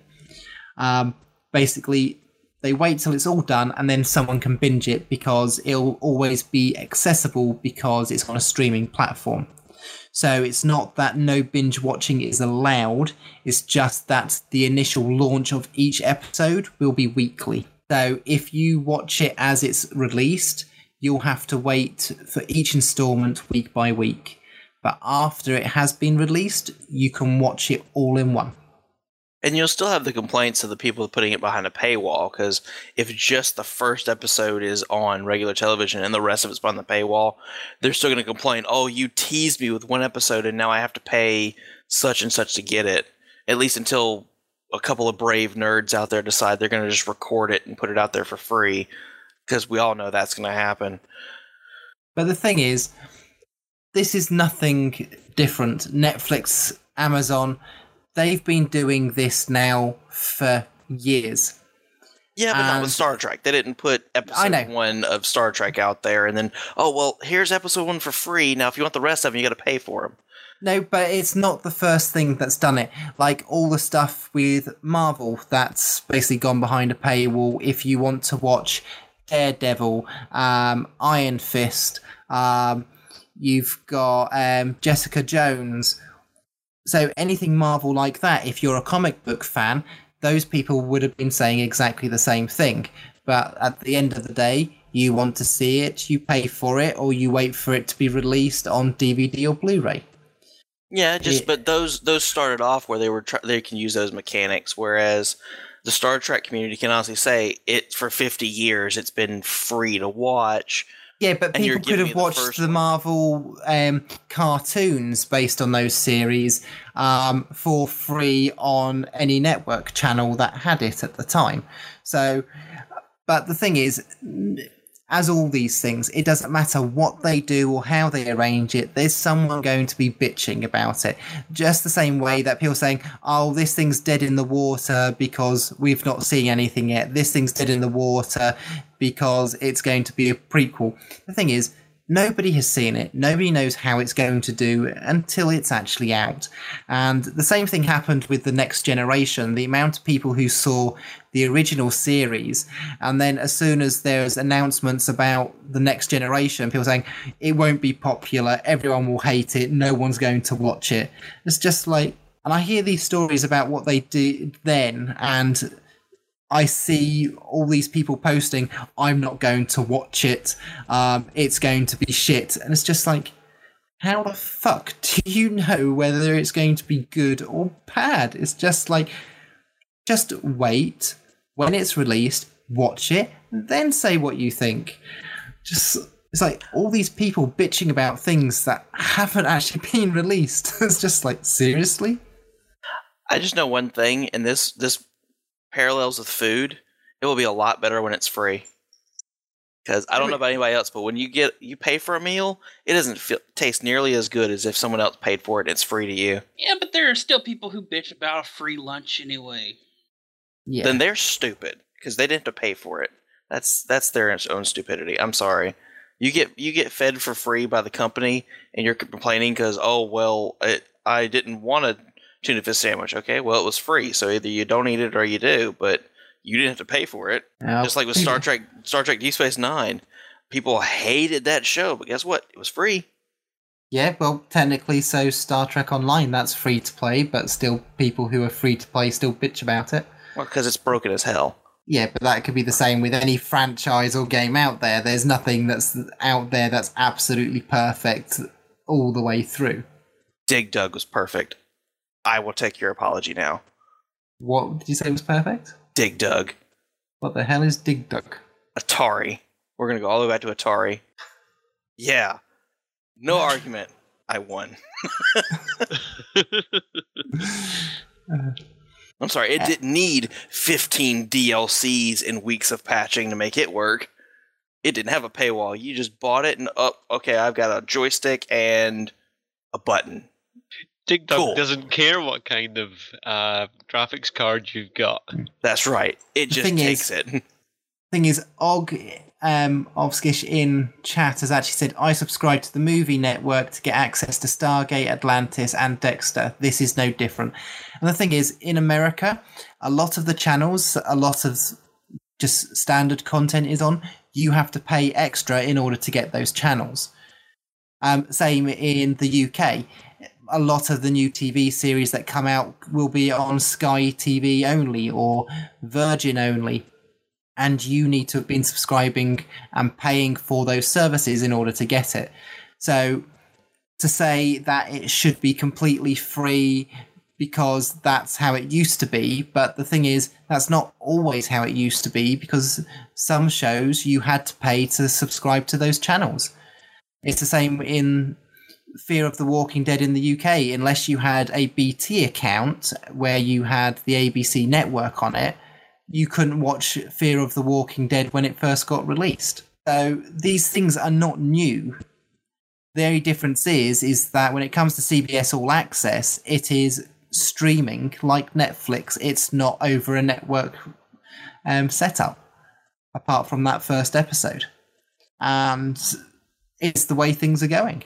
And to be honest, I prefer this model. If I want to see something, I will subscribe to it. Netflix was releasing a lot of stuff that I did want to watch, and then I subscribed to Netflix, I watched it, I unsubscribed. Then Netflix got Star Trek, and I subscribed, and I haven't stopped because I've continued to watch everything Star Trek on there. And I have a different theory. My theory is going to be, if you can't get it, you just wait for it to become the most pirated show on the internet, like Game of Thrones, because that happens. It doesn't matter what show it is. Honestly, at this point, okay, Game of Thrones is the most pirated show on the internet. Cool. I still haven't watched it, and I don't give a damn. The thing is, no matter what show it is, someone is still going to pirate it. No matter what show it is, whether it's free or not, it's still going to happen. Well, I just don't want them to say, well, it didn't do well because not enough people bought the CBS All Access to watch it. Well, yeah. So, anyway, Star Trek Beyond has actually been nominated for 5 awards when it comes to the Saturn Awards. They've been nominated for Best Science Fiction Film Release.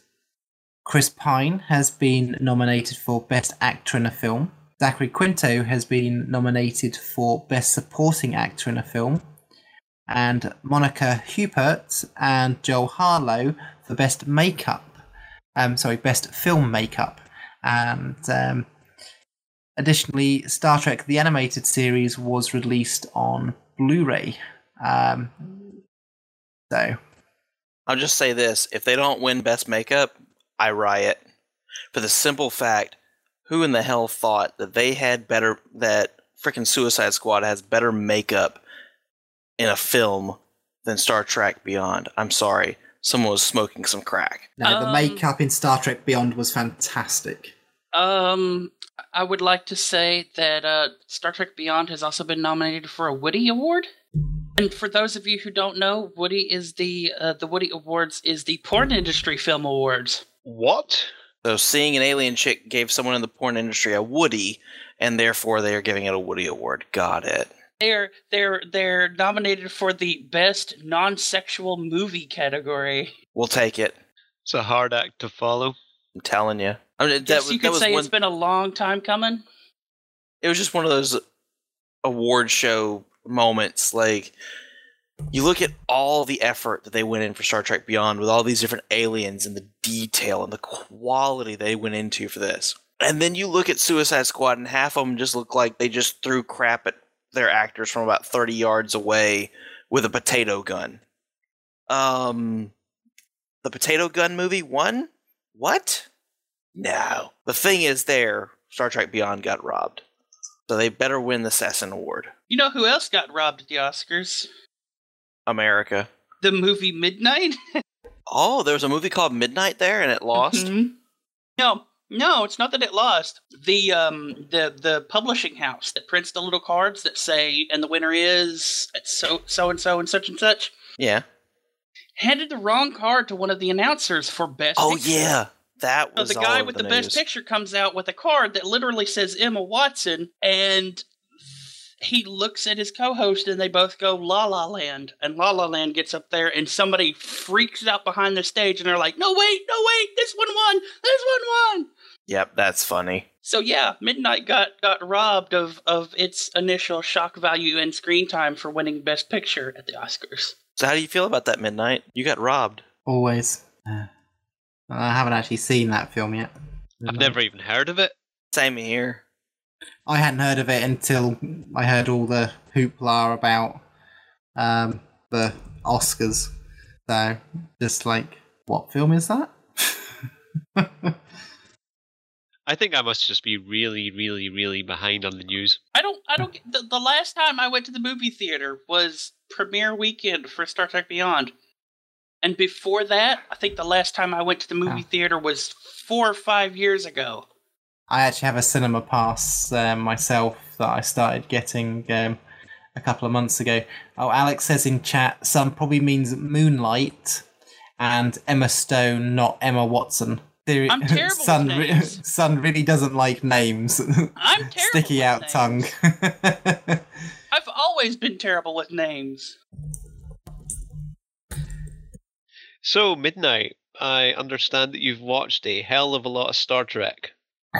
I have indeed. Didn't you just finish the entire freaking all-episode list?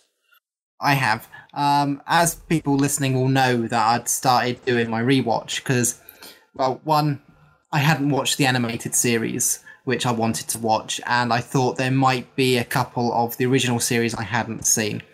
So when Netflix in the UK actually got the contract to stream all of the TV for Star Trek, I started watching it. Plus, I also bought the box set for the original 10 Star Trek films as well.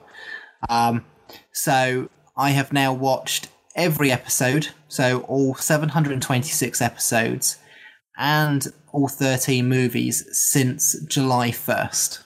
And I finished that on the 1st of March, so that was 8 months it took to watch 726 episodes and 13 movies.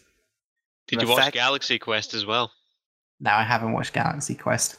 Boo. But I did. Real fan. But I did, after I watched TOS, I did then watch all the Star Trek Continues, because I'd actually delayed watching Star Trek Continues until I'd finished properly watching all of the original series, because most of the original series episodes that I had seen were actually out of order. So I actually wanted to view it in order.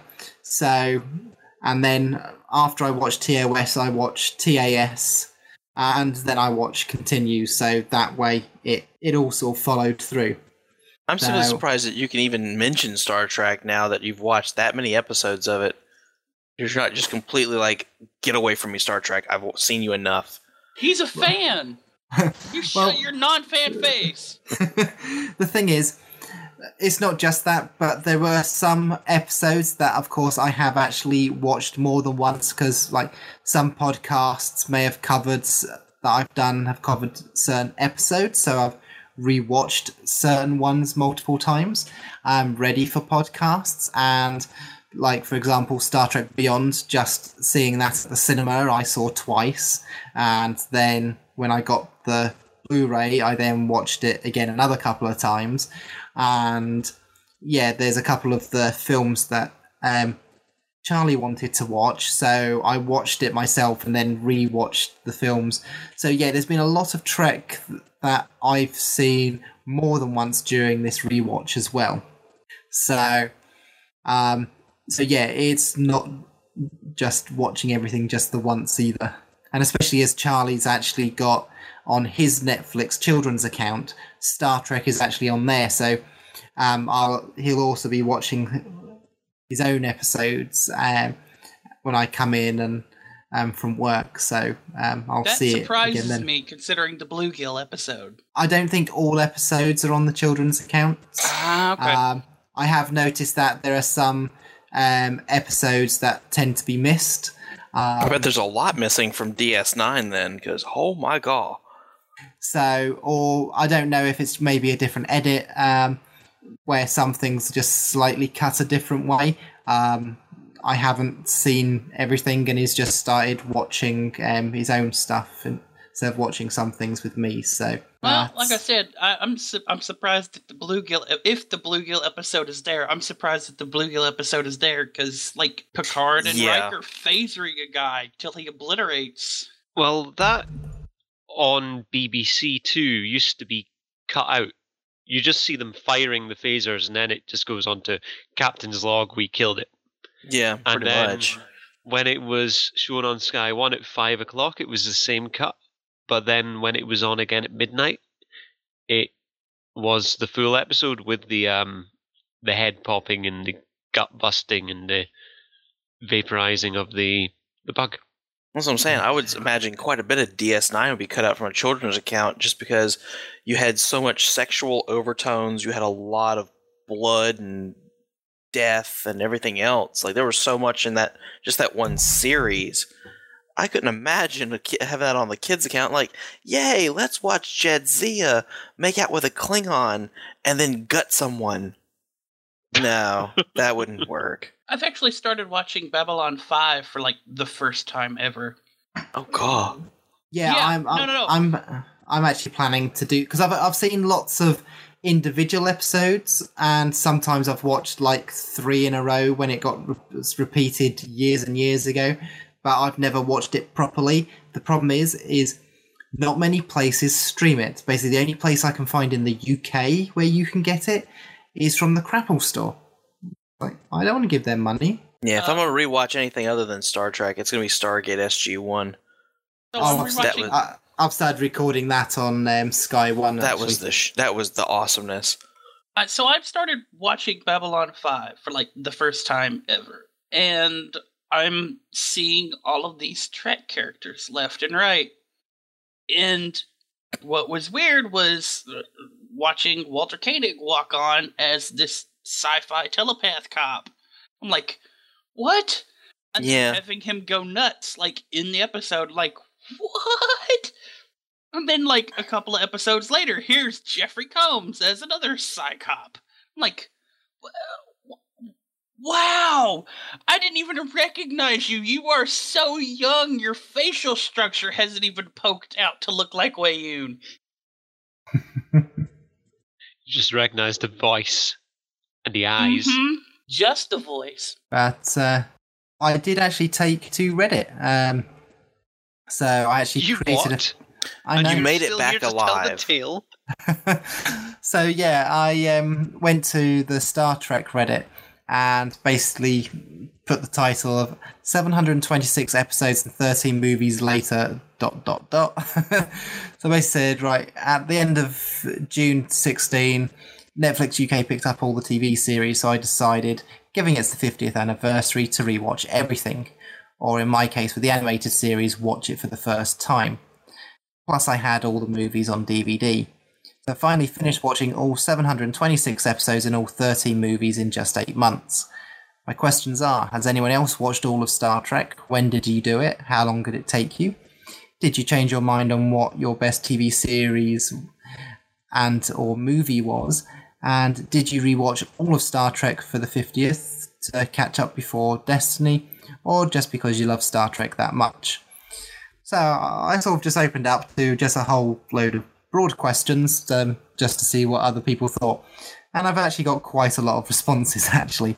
So lots of people from just saying, took me 2.5 years. I did it before it got added to Netflix, so had to wait between the original series and TNG. Some people said I started watching it all in 91 as a second grader. You've got people saying all sorts of things. Got another person that said, took me 1.5 years or so. Well, more including the new movies. It made me realise, 1, how much TV formats have changed over time. 2, Voyager Threshold would have made an excellent TOS episode. 3, every series has its own charm. 4, Enterprise should have had at least another season. 5, Voyager is a huge missed opportunity in that it did not turn more into a pirate crew, and with the ship getting patchier every season. So to that one I actually replied, so I said, so for Voyager, should it have been more like what we saw in Living Witness? Lol, that would have been fun, because of course in Living Witness is where the Doctor's backup is reactivated, saying like 700 years later. Yeah.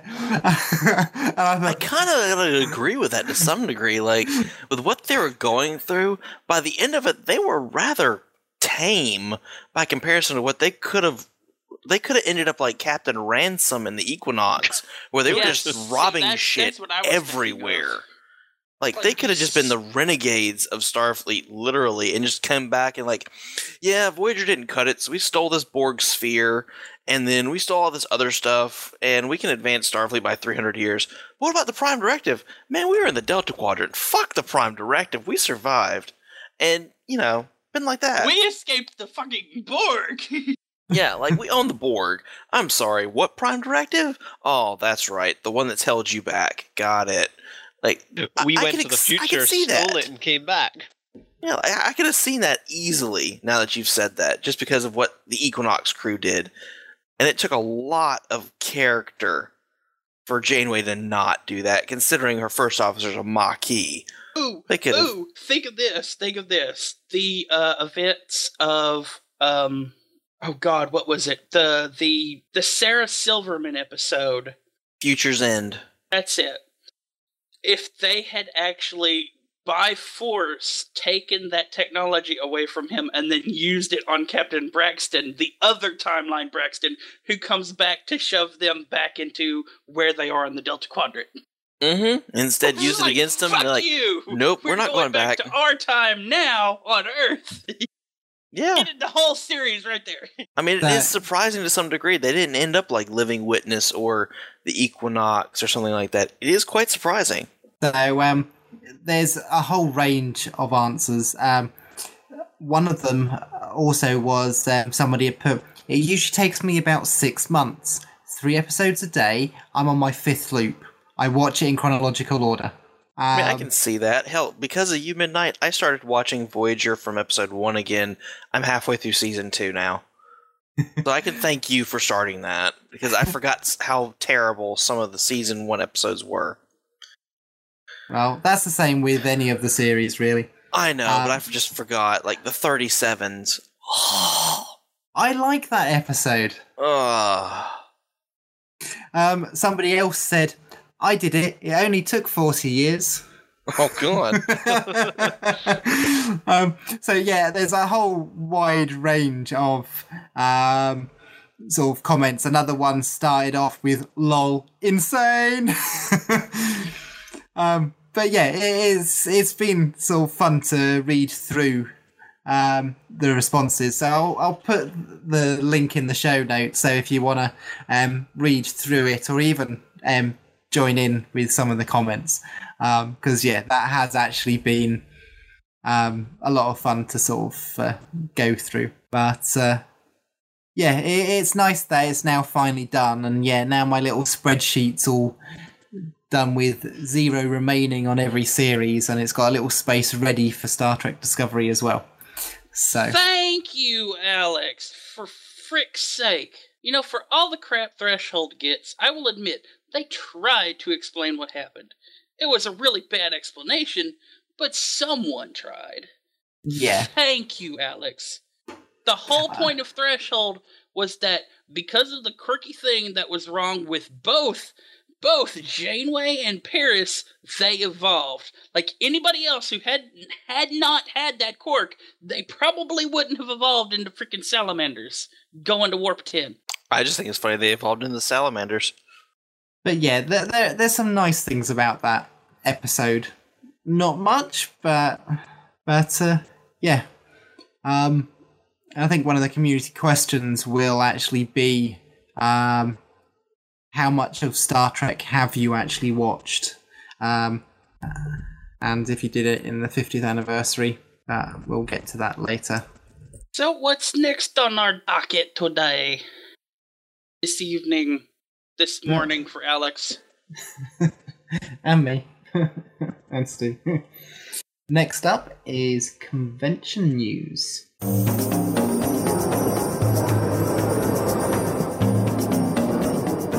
Convention news.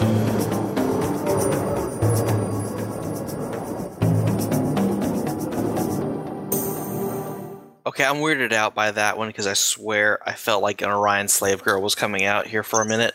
So, yeah, that was weird. That's literally the audio clip it's taken from. It yes. is a scene from The Cage, isn't it? Yeah, that's pretty much. Yeah, I was waiting for Susan Oliver to just walk out and be like, hey, how's it going? Well, first of all, it's a reminder, FCD Out of the Ashes, which starts March 31st. When we interviewed them quite a few weeks back now, they did tell us about the Indiegogo they were creating for the Saturday night party fundraiser. Now, this is going to be in memory of the late Carrie Fisher. So it's basically going to be raising money for the charity Mind. So they're hoping to make a big difference. They're hoping to raise, well, they would like to raise £10,000.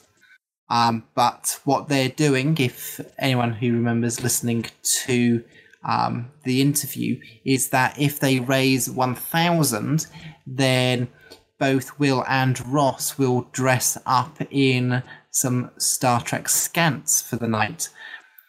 So and go-go boots. we can't have scants without the go-go boots. The rubbery go-go boots, season 1 TNG. So yeah, if you can help.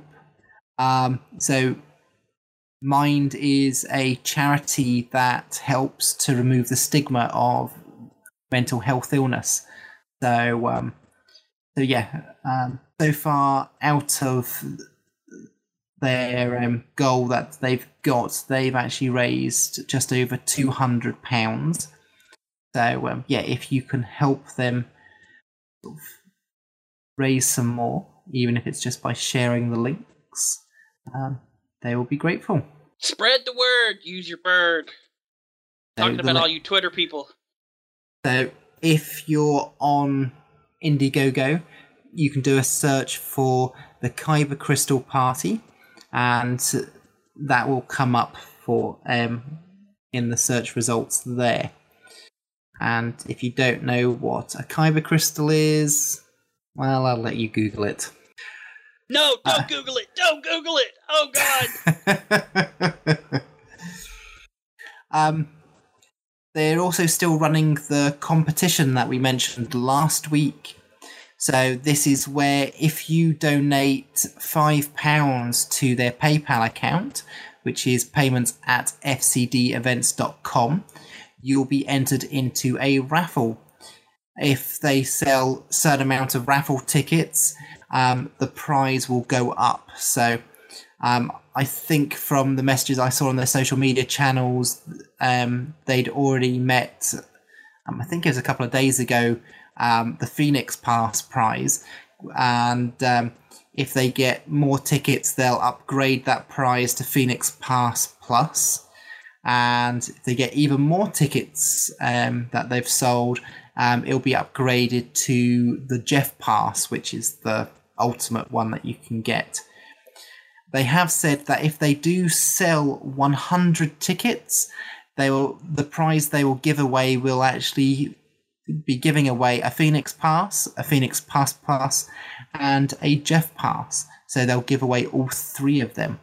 So you've still got time. The draw will be drawn at random on March 14th. So yeah, you've still got 10 days, or just under 10 days.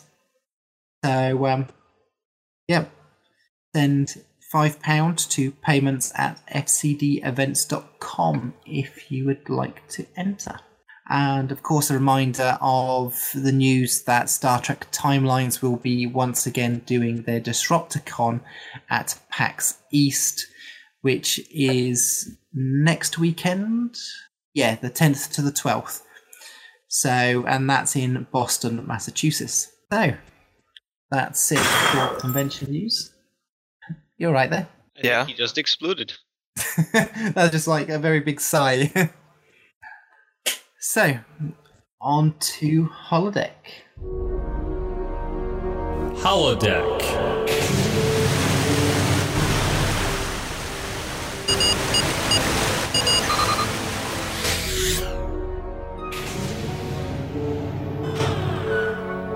Okay. Now, something we've been covering for the last couple of weeks is the Deep Space Nine documentary, What We Left Behind. So their goal was to aim for 149,000, just under, which they beat within the first couple of days, I think it was. The first 24 hours, I believe. Yeah, I think it was. Couldn't quite remember if it was the first day or the first 2 days. Now, they have actually raised not too much less than 455,000 US dollars, with over 6,700 backers. So that means they have reached not only their first stretch goal, but their second and their third. So they're working towards the fourth stretch goal, which is 500,000. So there's 7 days still remaining. Now, this last week, Engage, the official Star Trek podcast, episode 40, actually interviewed Adam Nimoy and Ira Stephen Burr about this project. So the link to the podcast will, of course, be in our show notes. And just a reminder that on March 14th, we will be seeing the release of the Kickstarter for the Circuit, which is Manu Inter Raimi's project. Okay, so now it's time to move on to In the Community. In the Community. Dance party starts in half a minute. Get out on the dance floor. I have not heard that one before, and I did not expect to hear Sunsil giggling. So, Stu, I think you put in this one into the show notes, which is about the 12th Fleet, the real-life branch. Yes, Captain Bill Morgan reached out to me via Facebook to let me know about the giveaways and the goals of the 12th Fleet real-life branch. The 12th Fleet being an established fleet in Stowe. But the real-life branch looks to spread the words and the values of Star Trek, like to see people for who they are and not what they are, and to be courageous enough to voice strong opinions without fear of retaliation back from people about them. But he went on to tell me that they did an interview at VisionCon recently with the guys from a radio show, the Brothers on Whatever radio show, and that they're doing a giveaway. So the blurb of that is, "Are you ready to be part of the 12th Fleet's first giveaway? Do you want to get your hands on one of our beautiful belts? Listen to our interview with Brothers on Whatever on March the 3rd at 9 until 11 p.m. on CBS Fox 590 AM, The Fan, and 105.7 HD2 FM, and afterwards give us a shout on our social medias to answer our trivia question, and you can answer that up until 7 p.m. on Saturday the 4th, and at 8 p.m. they'll announce the winner. The winner will be randomly generated for all the correct answers and notified via the social media that they answer on. Now I'm going to put the link for that into our Twitch feed for people who are listening now to find out more. Okay, thank you very much. So I take it that's all in one of the American time zones, because I didn't see a time zone there. Bill told me that he is operating in Central American time zone. Okay. So I'm not sure what that is in relation to us. That is minus 6 or 7 hours. So yeah, thank you. Now, we also saw posted a blog from Star Trek Online posts, which is a fan video and a special surprise. Now, Z Films had actually created a video, I believe, for I think it was a German podcast radio station was it? It was the Red Shirt podcast? I think it's Red Shirt Radio, if I recall correctly. So, yeah, he'd sort of helped them out. We had Ambassador Kale actually do a blog that reads, "The Star Trek Online community is truly amazing group of people, and we are always astonished how creative and connected you all are. We try our best to keep an eye on all projects out there and to support initiatives, events and projects done by players for players." A few weeks back, we heard about an interview of a Canadian YouTuber, Z Films, by German podcast Red Shirt Radio. Z Films creates their fantastic videos for our ships that you see sometimes on our Twitter and Facebook. And Red Shirt is a great German language podcast for our European fans. Given how much we enjoy both programs, we helped out by increasing visibility among the German community with a blog about the show. Just shortly after the blog was released, we learned about a little girl in Germany who happens to be a huge fan of Z Films, Star Trek Online's Starship trailers. We reached out to Z Films and let him know about his 4-year-old fan on the other side of the pond, and asked him whether it would be possible to add a little surprise for her in his next Star Trek Online Starship trailer. We thought he might put her name in the credits or something. Well, the surprise Z Films prepared got a little bit bigger than we first planned. Then, without further ado, Samantha, this trailer of your favourite Star Trek Online Starship is just for you. And there is then a fan edition for the Brigade class, is it? Yep. And then it's signed off. We hope you and the entire Stowe community enjoys it as much as we do, and feel free to say hi to Z Films and Samantha in the video comments. Did you actually get a chance to watch the video at all? Yeah, I watched the video earlier. He's named the ship after Samantha's family name, the USS Rebel. I hope that's the right pronunciation of it. Okay. So the video is dedicated to Samantha and her father, Stefan Rebel. So yeah, the links to the video and all the other information will of course be in our show notes. And congratulations Z Films for doing that and helping out the community. So there was a statement on Facebook earlier on today from Zeph Films who said it was a very unique honour for me.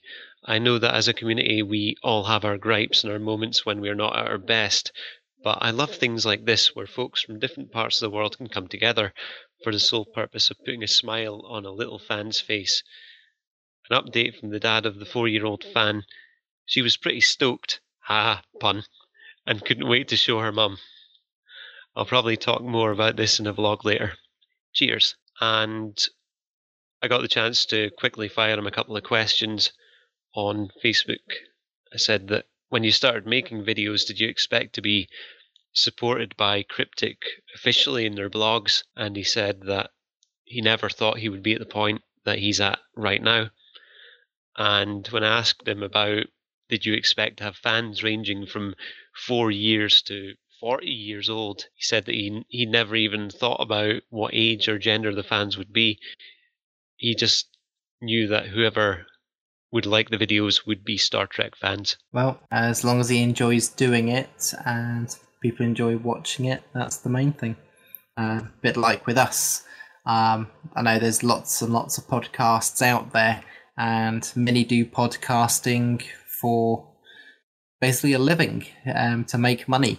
But we come on here week in, week out because we just enjoy talking Trek. Like, he enjoys making videos and making those into movies. And yeah, kudos to him for doing such a good job. So, last thing for in the community, just a reminder that Mav from Stoked Radio is still looking for help with his funds to finally get all of his stuff that he had to move out his house, which he lost because of all his health issues. So he's moved in with a friend quite away from where he was to try and get a new start and a new job. So he's looking for £500 in total, and so far he's raised £275. So if you are able to help, please do. Okay, so now it's time for community feedback. Community feedback. Join with us. Share your thoughts. Resistance is futile. So, Sam, would you like to go through the feedback that we have? Oh boy, would I! Excellent. So our community question number 1 for last week was, what are your thoughts on the Star Trek Online Challenge Arena of Sumpec? And how did your battle skills fare? Merwinian replied on the Star Trek Timelines Discord server, I hate ground combat. End of thoughts. Alex Wonger replied from the forum, hi Alex! Nah, I didn't participate, so But from what I heard, it sounded like a good version of a, how do you say it, no-win scenario? A true no-win scenario. You know, there are people who really, really enjoy that kind of challenge, and if you implemented leaderboards and seasons, so the leaderboards reset every few months, and the top, however many people, get a season-specific reward, that could be very appealing to some players. Didn't you guys already discuss this? People reading Alex's feedback ahead of time. Quit it. He did actually put that in chat, and I said I haven't actually had time to read it. So we just think alike in this instance. Right. The only issue I see is that idea is the random part. If some random factors end up being more difficult than others, you definitely don't want to implement a leaderboard and seasons. I wonder if they'll bring back the regular no-win scenario in a similar way. Nah, probably not. I mean, if people can't win, then it's not fun, right? But at that point, we're getting into game design philosophies, and since I still need to email you anyway, well, be afraid. Be very afraid. Wait, he is emailing us? What? That's probably going to be for the competitions. We asked people we need information, so they need to email. Okay, I must have missed that. So our second community question for last week was, how do you feel about Star Trek Timeline's rewards being so random? Merwinian responded from the Timeline's Discord server and said the RNG is just something you have to accept if you play this game. It's part slot machine with no chance at real tangible rewards. The fun of it lies in trying to build a crew made up of characters from your favorite stories, like the Mirror Universe episodes.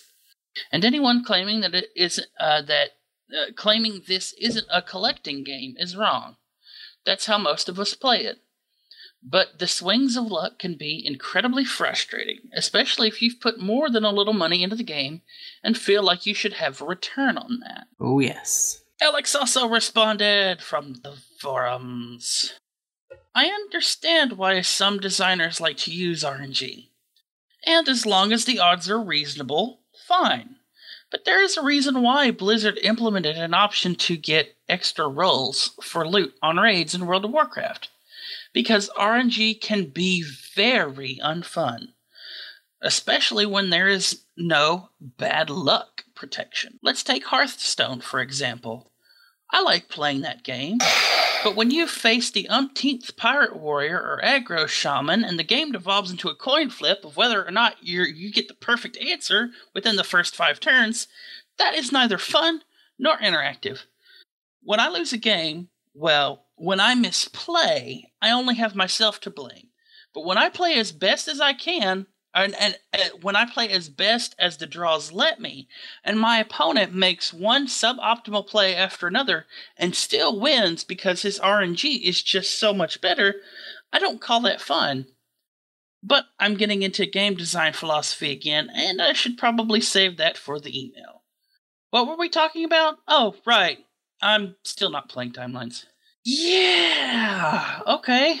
Our third community question from last week was, what 7 names would you have the 7 planets named as? Merwinian responded, having exhausted Earth mythology for names, maybe start reaching into other fictional realms like Tolkien or Lovecraft. Stew Dog responded and said, why not name the planets Midnight Dragon, Sun, Stew Dog, Timberwolf, Geese, and Zombie? I like that one. I'm not okay with that.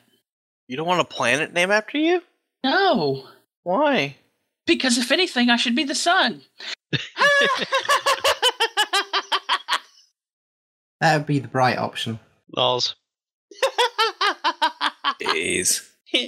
That means that we should get another house to add to the collection then, so there's 8 of them and Sun can be the sun. I didn't know this, but the planet is actually, the planets are actually orbiting a red dwarf. So when I heard that, guess what I thought of? British comedy. In the sun, sun, sun. So then I naturally thought Cat, Rimmer, Crichton, Lister, Holly, Talkie Toaster. And somebody actually said Dwayne Dibley. Dwayne Dibley. The thermos. Not Dwayne Dibley. I haven't seen that episode for decades. I am so glad I made myself sick, forcing myself to binge watch that on Netflix before it left. That is just great television. I wish I could see more of it. Okay, I'm in a laughing fit. You guys, somebody do Alex. Well, the original Bridge Crew seems like a fine suggestion. Certainly beats the 7 dwarves. I guess every Star Trek crew offers at least 7 notable characters to choose from. You could also use 7 X-Men. Let me think: Professor X, Wolverine, Cyclops, Jean Grey, Storm, Rogue, and maybe Magneto, because Ian McKellen is awesome. Okay. Thanks for the feedback, Alex. General feedback. Oh, God. Alex wrote a novel this time. Like, an actual novel. What do you mean this It's time? not as bad That's as every week. No. This has got chapters. Do you see this? It's got chapters. Hold on, it's just some of the spacing's off. I can fix that and make it look shorter. Isn't that what you said about fixing it last week and then broke the show notes? Oh, when he put the show notes inside the show notes? Yeah. Yeah, I also broke it after that as well. Oh, good God. Really? You know how the calendar's like nice and small? I made it like 3 times the size. Oh, God. There's a reason I keep the newspaper around for the annoying dog. Good morning, Tribbles. Feedback. Oh boy, did you touch on iffy subjects. Let's start with He Who Shall Not Be Named. Which one? See, when I read the Star Trek Continues update and got to we spent the money exactly how we said we would, and they pointed out that they were a nonprofit, I thought to myself, shots fired. It might have been unintentional, but my mind immediately went there. And lo and behold, he who shall not be named could not resist thine temptation, which was to be expected. See, I may not know him personally, but from what I've seen so far, his ego seems to be somewhat spacious. Now, there are people who have that kind of an ego and got a big personality to back it up. But those are the exception. Most people who sport on that kind of an ego suffer from having an extremely tiny, no dragon, not what you may think, personality. So, I understand why these statements were made, just wish both sides had refrained from doing it. And just for the record, the statements made by the Continues crew happens to be entirely true, whereas they are issues with the response you read out. I don't understand because, yeah, quite literally everything Continues said is true to exactly what they said and when they said they'd do it. I mean, because, you know, the lawsuit started just as Continues was starting their Kickstarter, if I'm not mistaken.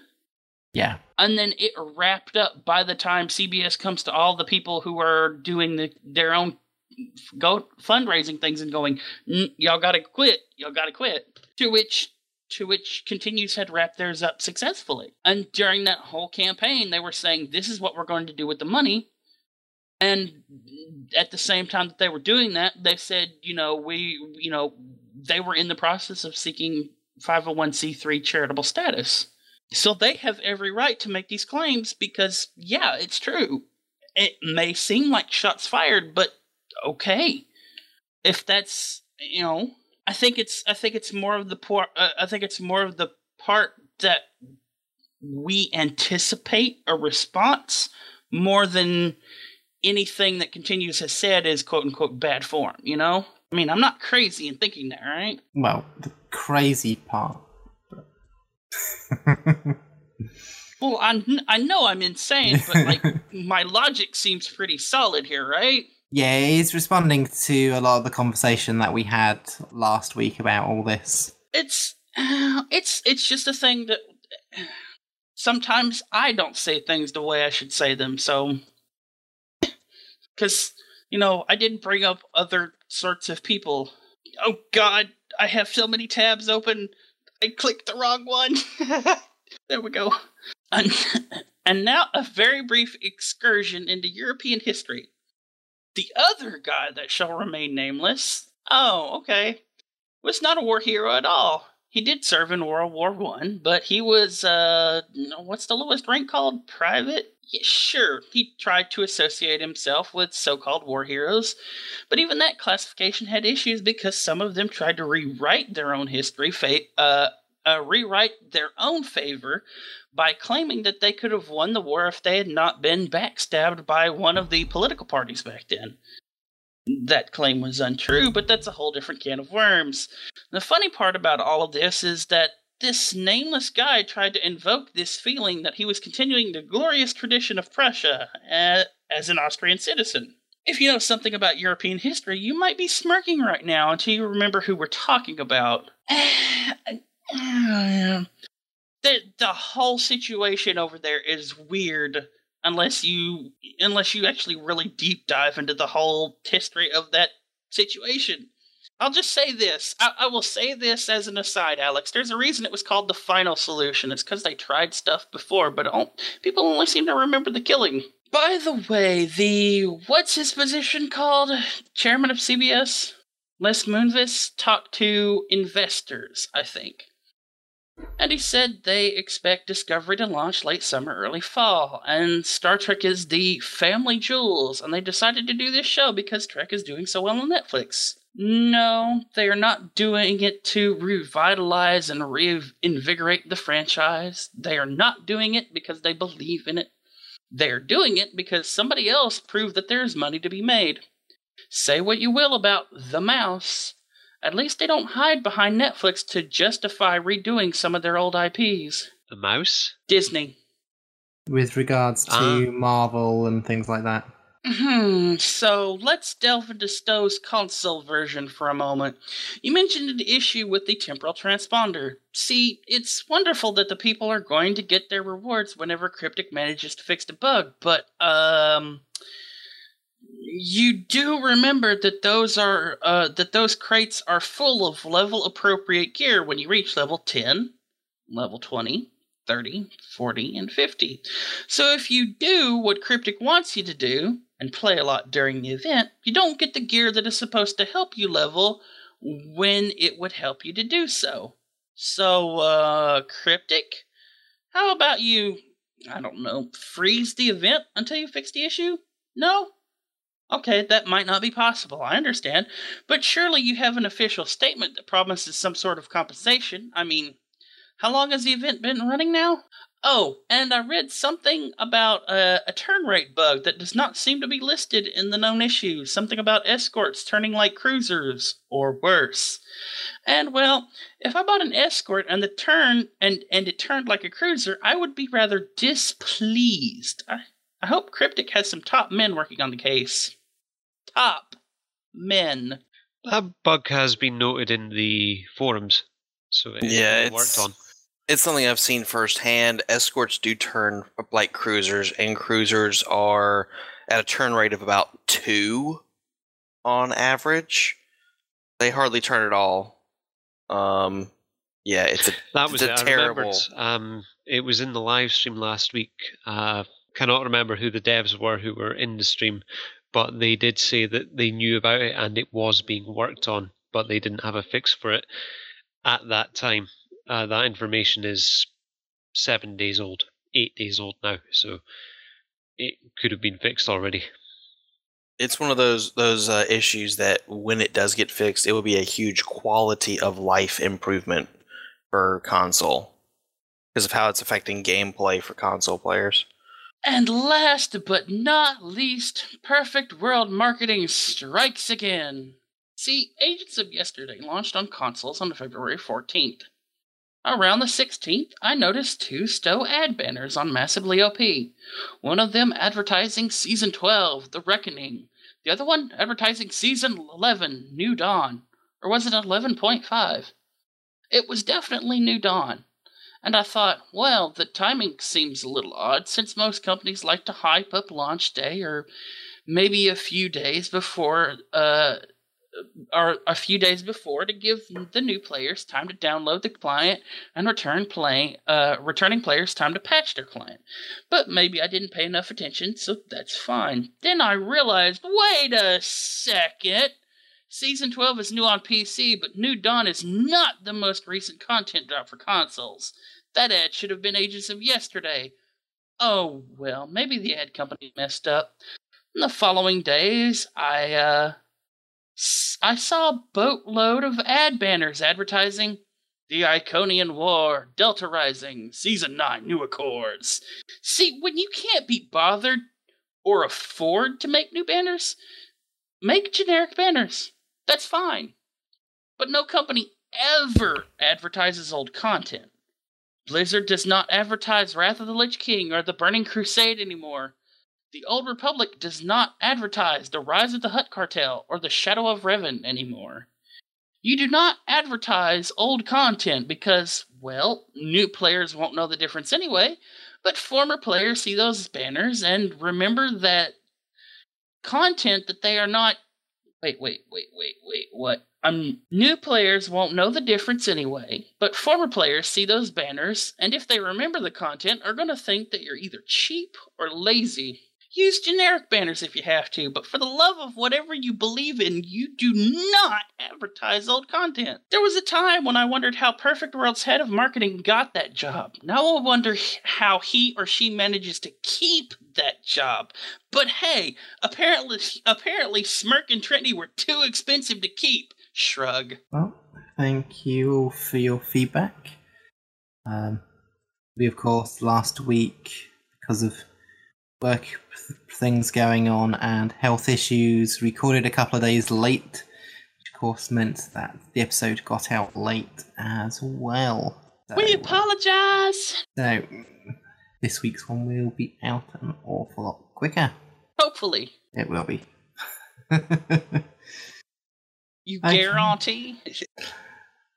So, that's all that we have this week.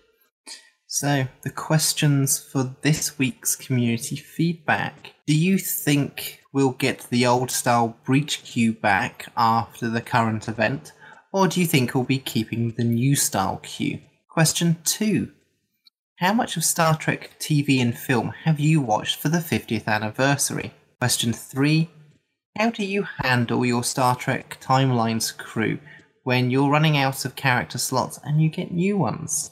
So, we'd like to know, and you can get hold of us through all the social media channels, Twitter, Facebook, Google+, StarTrekRiser.com, and Player.me. Just head over to Tribbles in Ecstasy, and you can leave us a message, or in any of the comments through any of those networks on the posts themselves. You can get hold of us via email at hosts@tribblesandEcstasy.com. If you go to the blog to download the podcast, there'll also be a button to press to leave us a message on the page, or any of the Tribbles pages for that matter. Alternatively, you can actually head over to speakpipe.com/Tribbles in XTC, and you can get us there. As for syndication, you can catch us on trackradio.net and subspace-radio.net every Wednesday. And you can also find us in syndication on iTunes, Google Play, and one I keep forgetting, Stitcher Radio. So, we look forward to hearing back from you. So, until next week, take care everyone. See you guys. Bye, y'all. I'm the sun!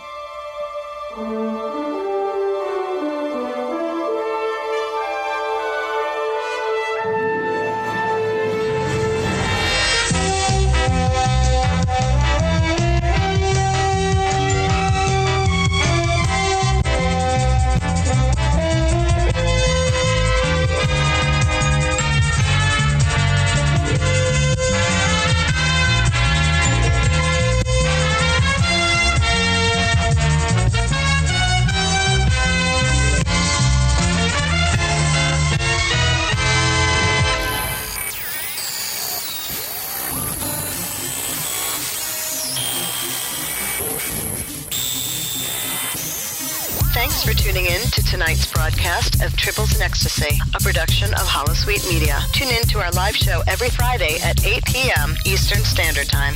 Be sure to check Holosuite Media, iTunes, and Stitcher Satellite Radio for our remastered shows and more. You can follow us on Twitter at Tribbles in XTC, or if you have any questions or comments, please send an email to tribblesinecstasy@gmail.com. Join us next week for another episode of Tribbles in Ecstasy, the only place where Tribbles and Klingons are friends.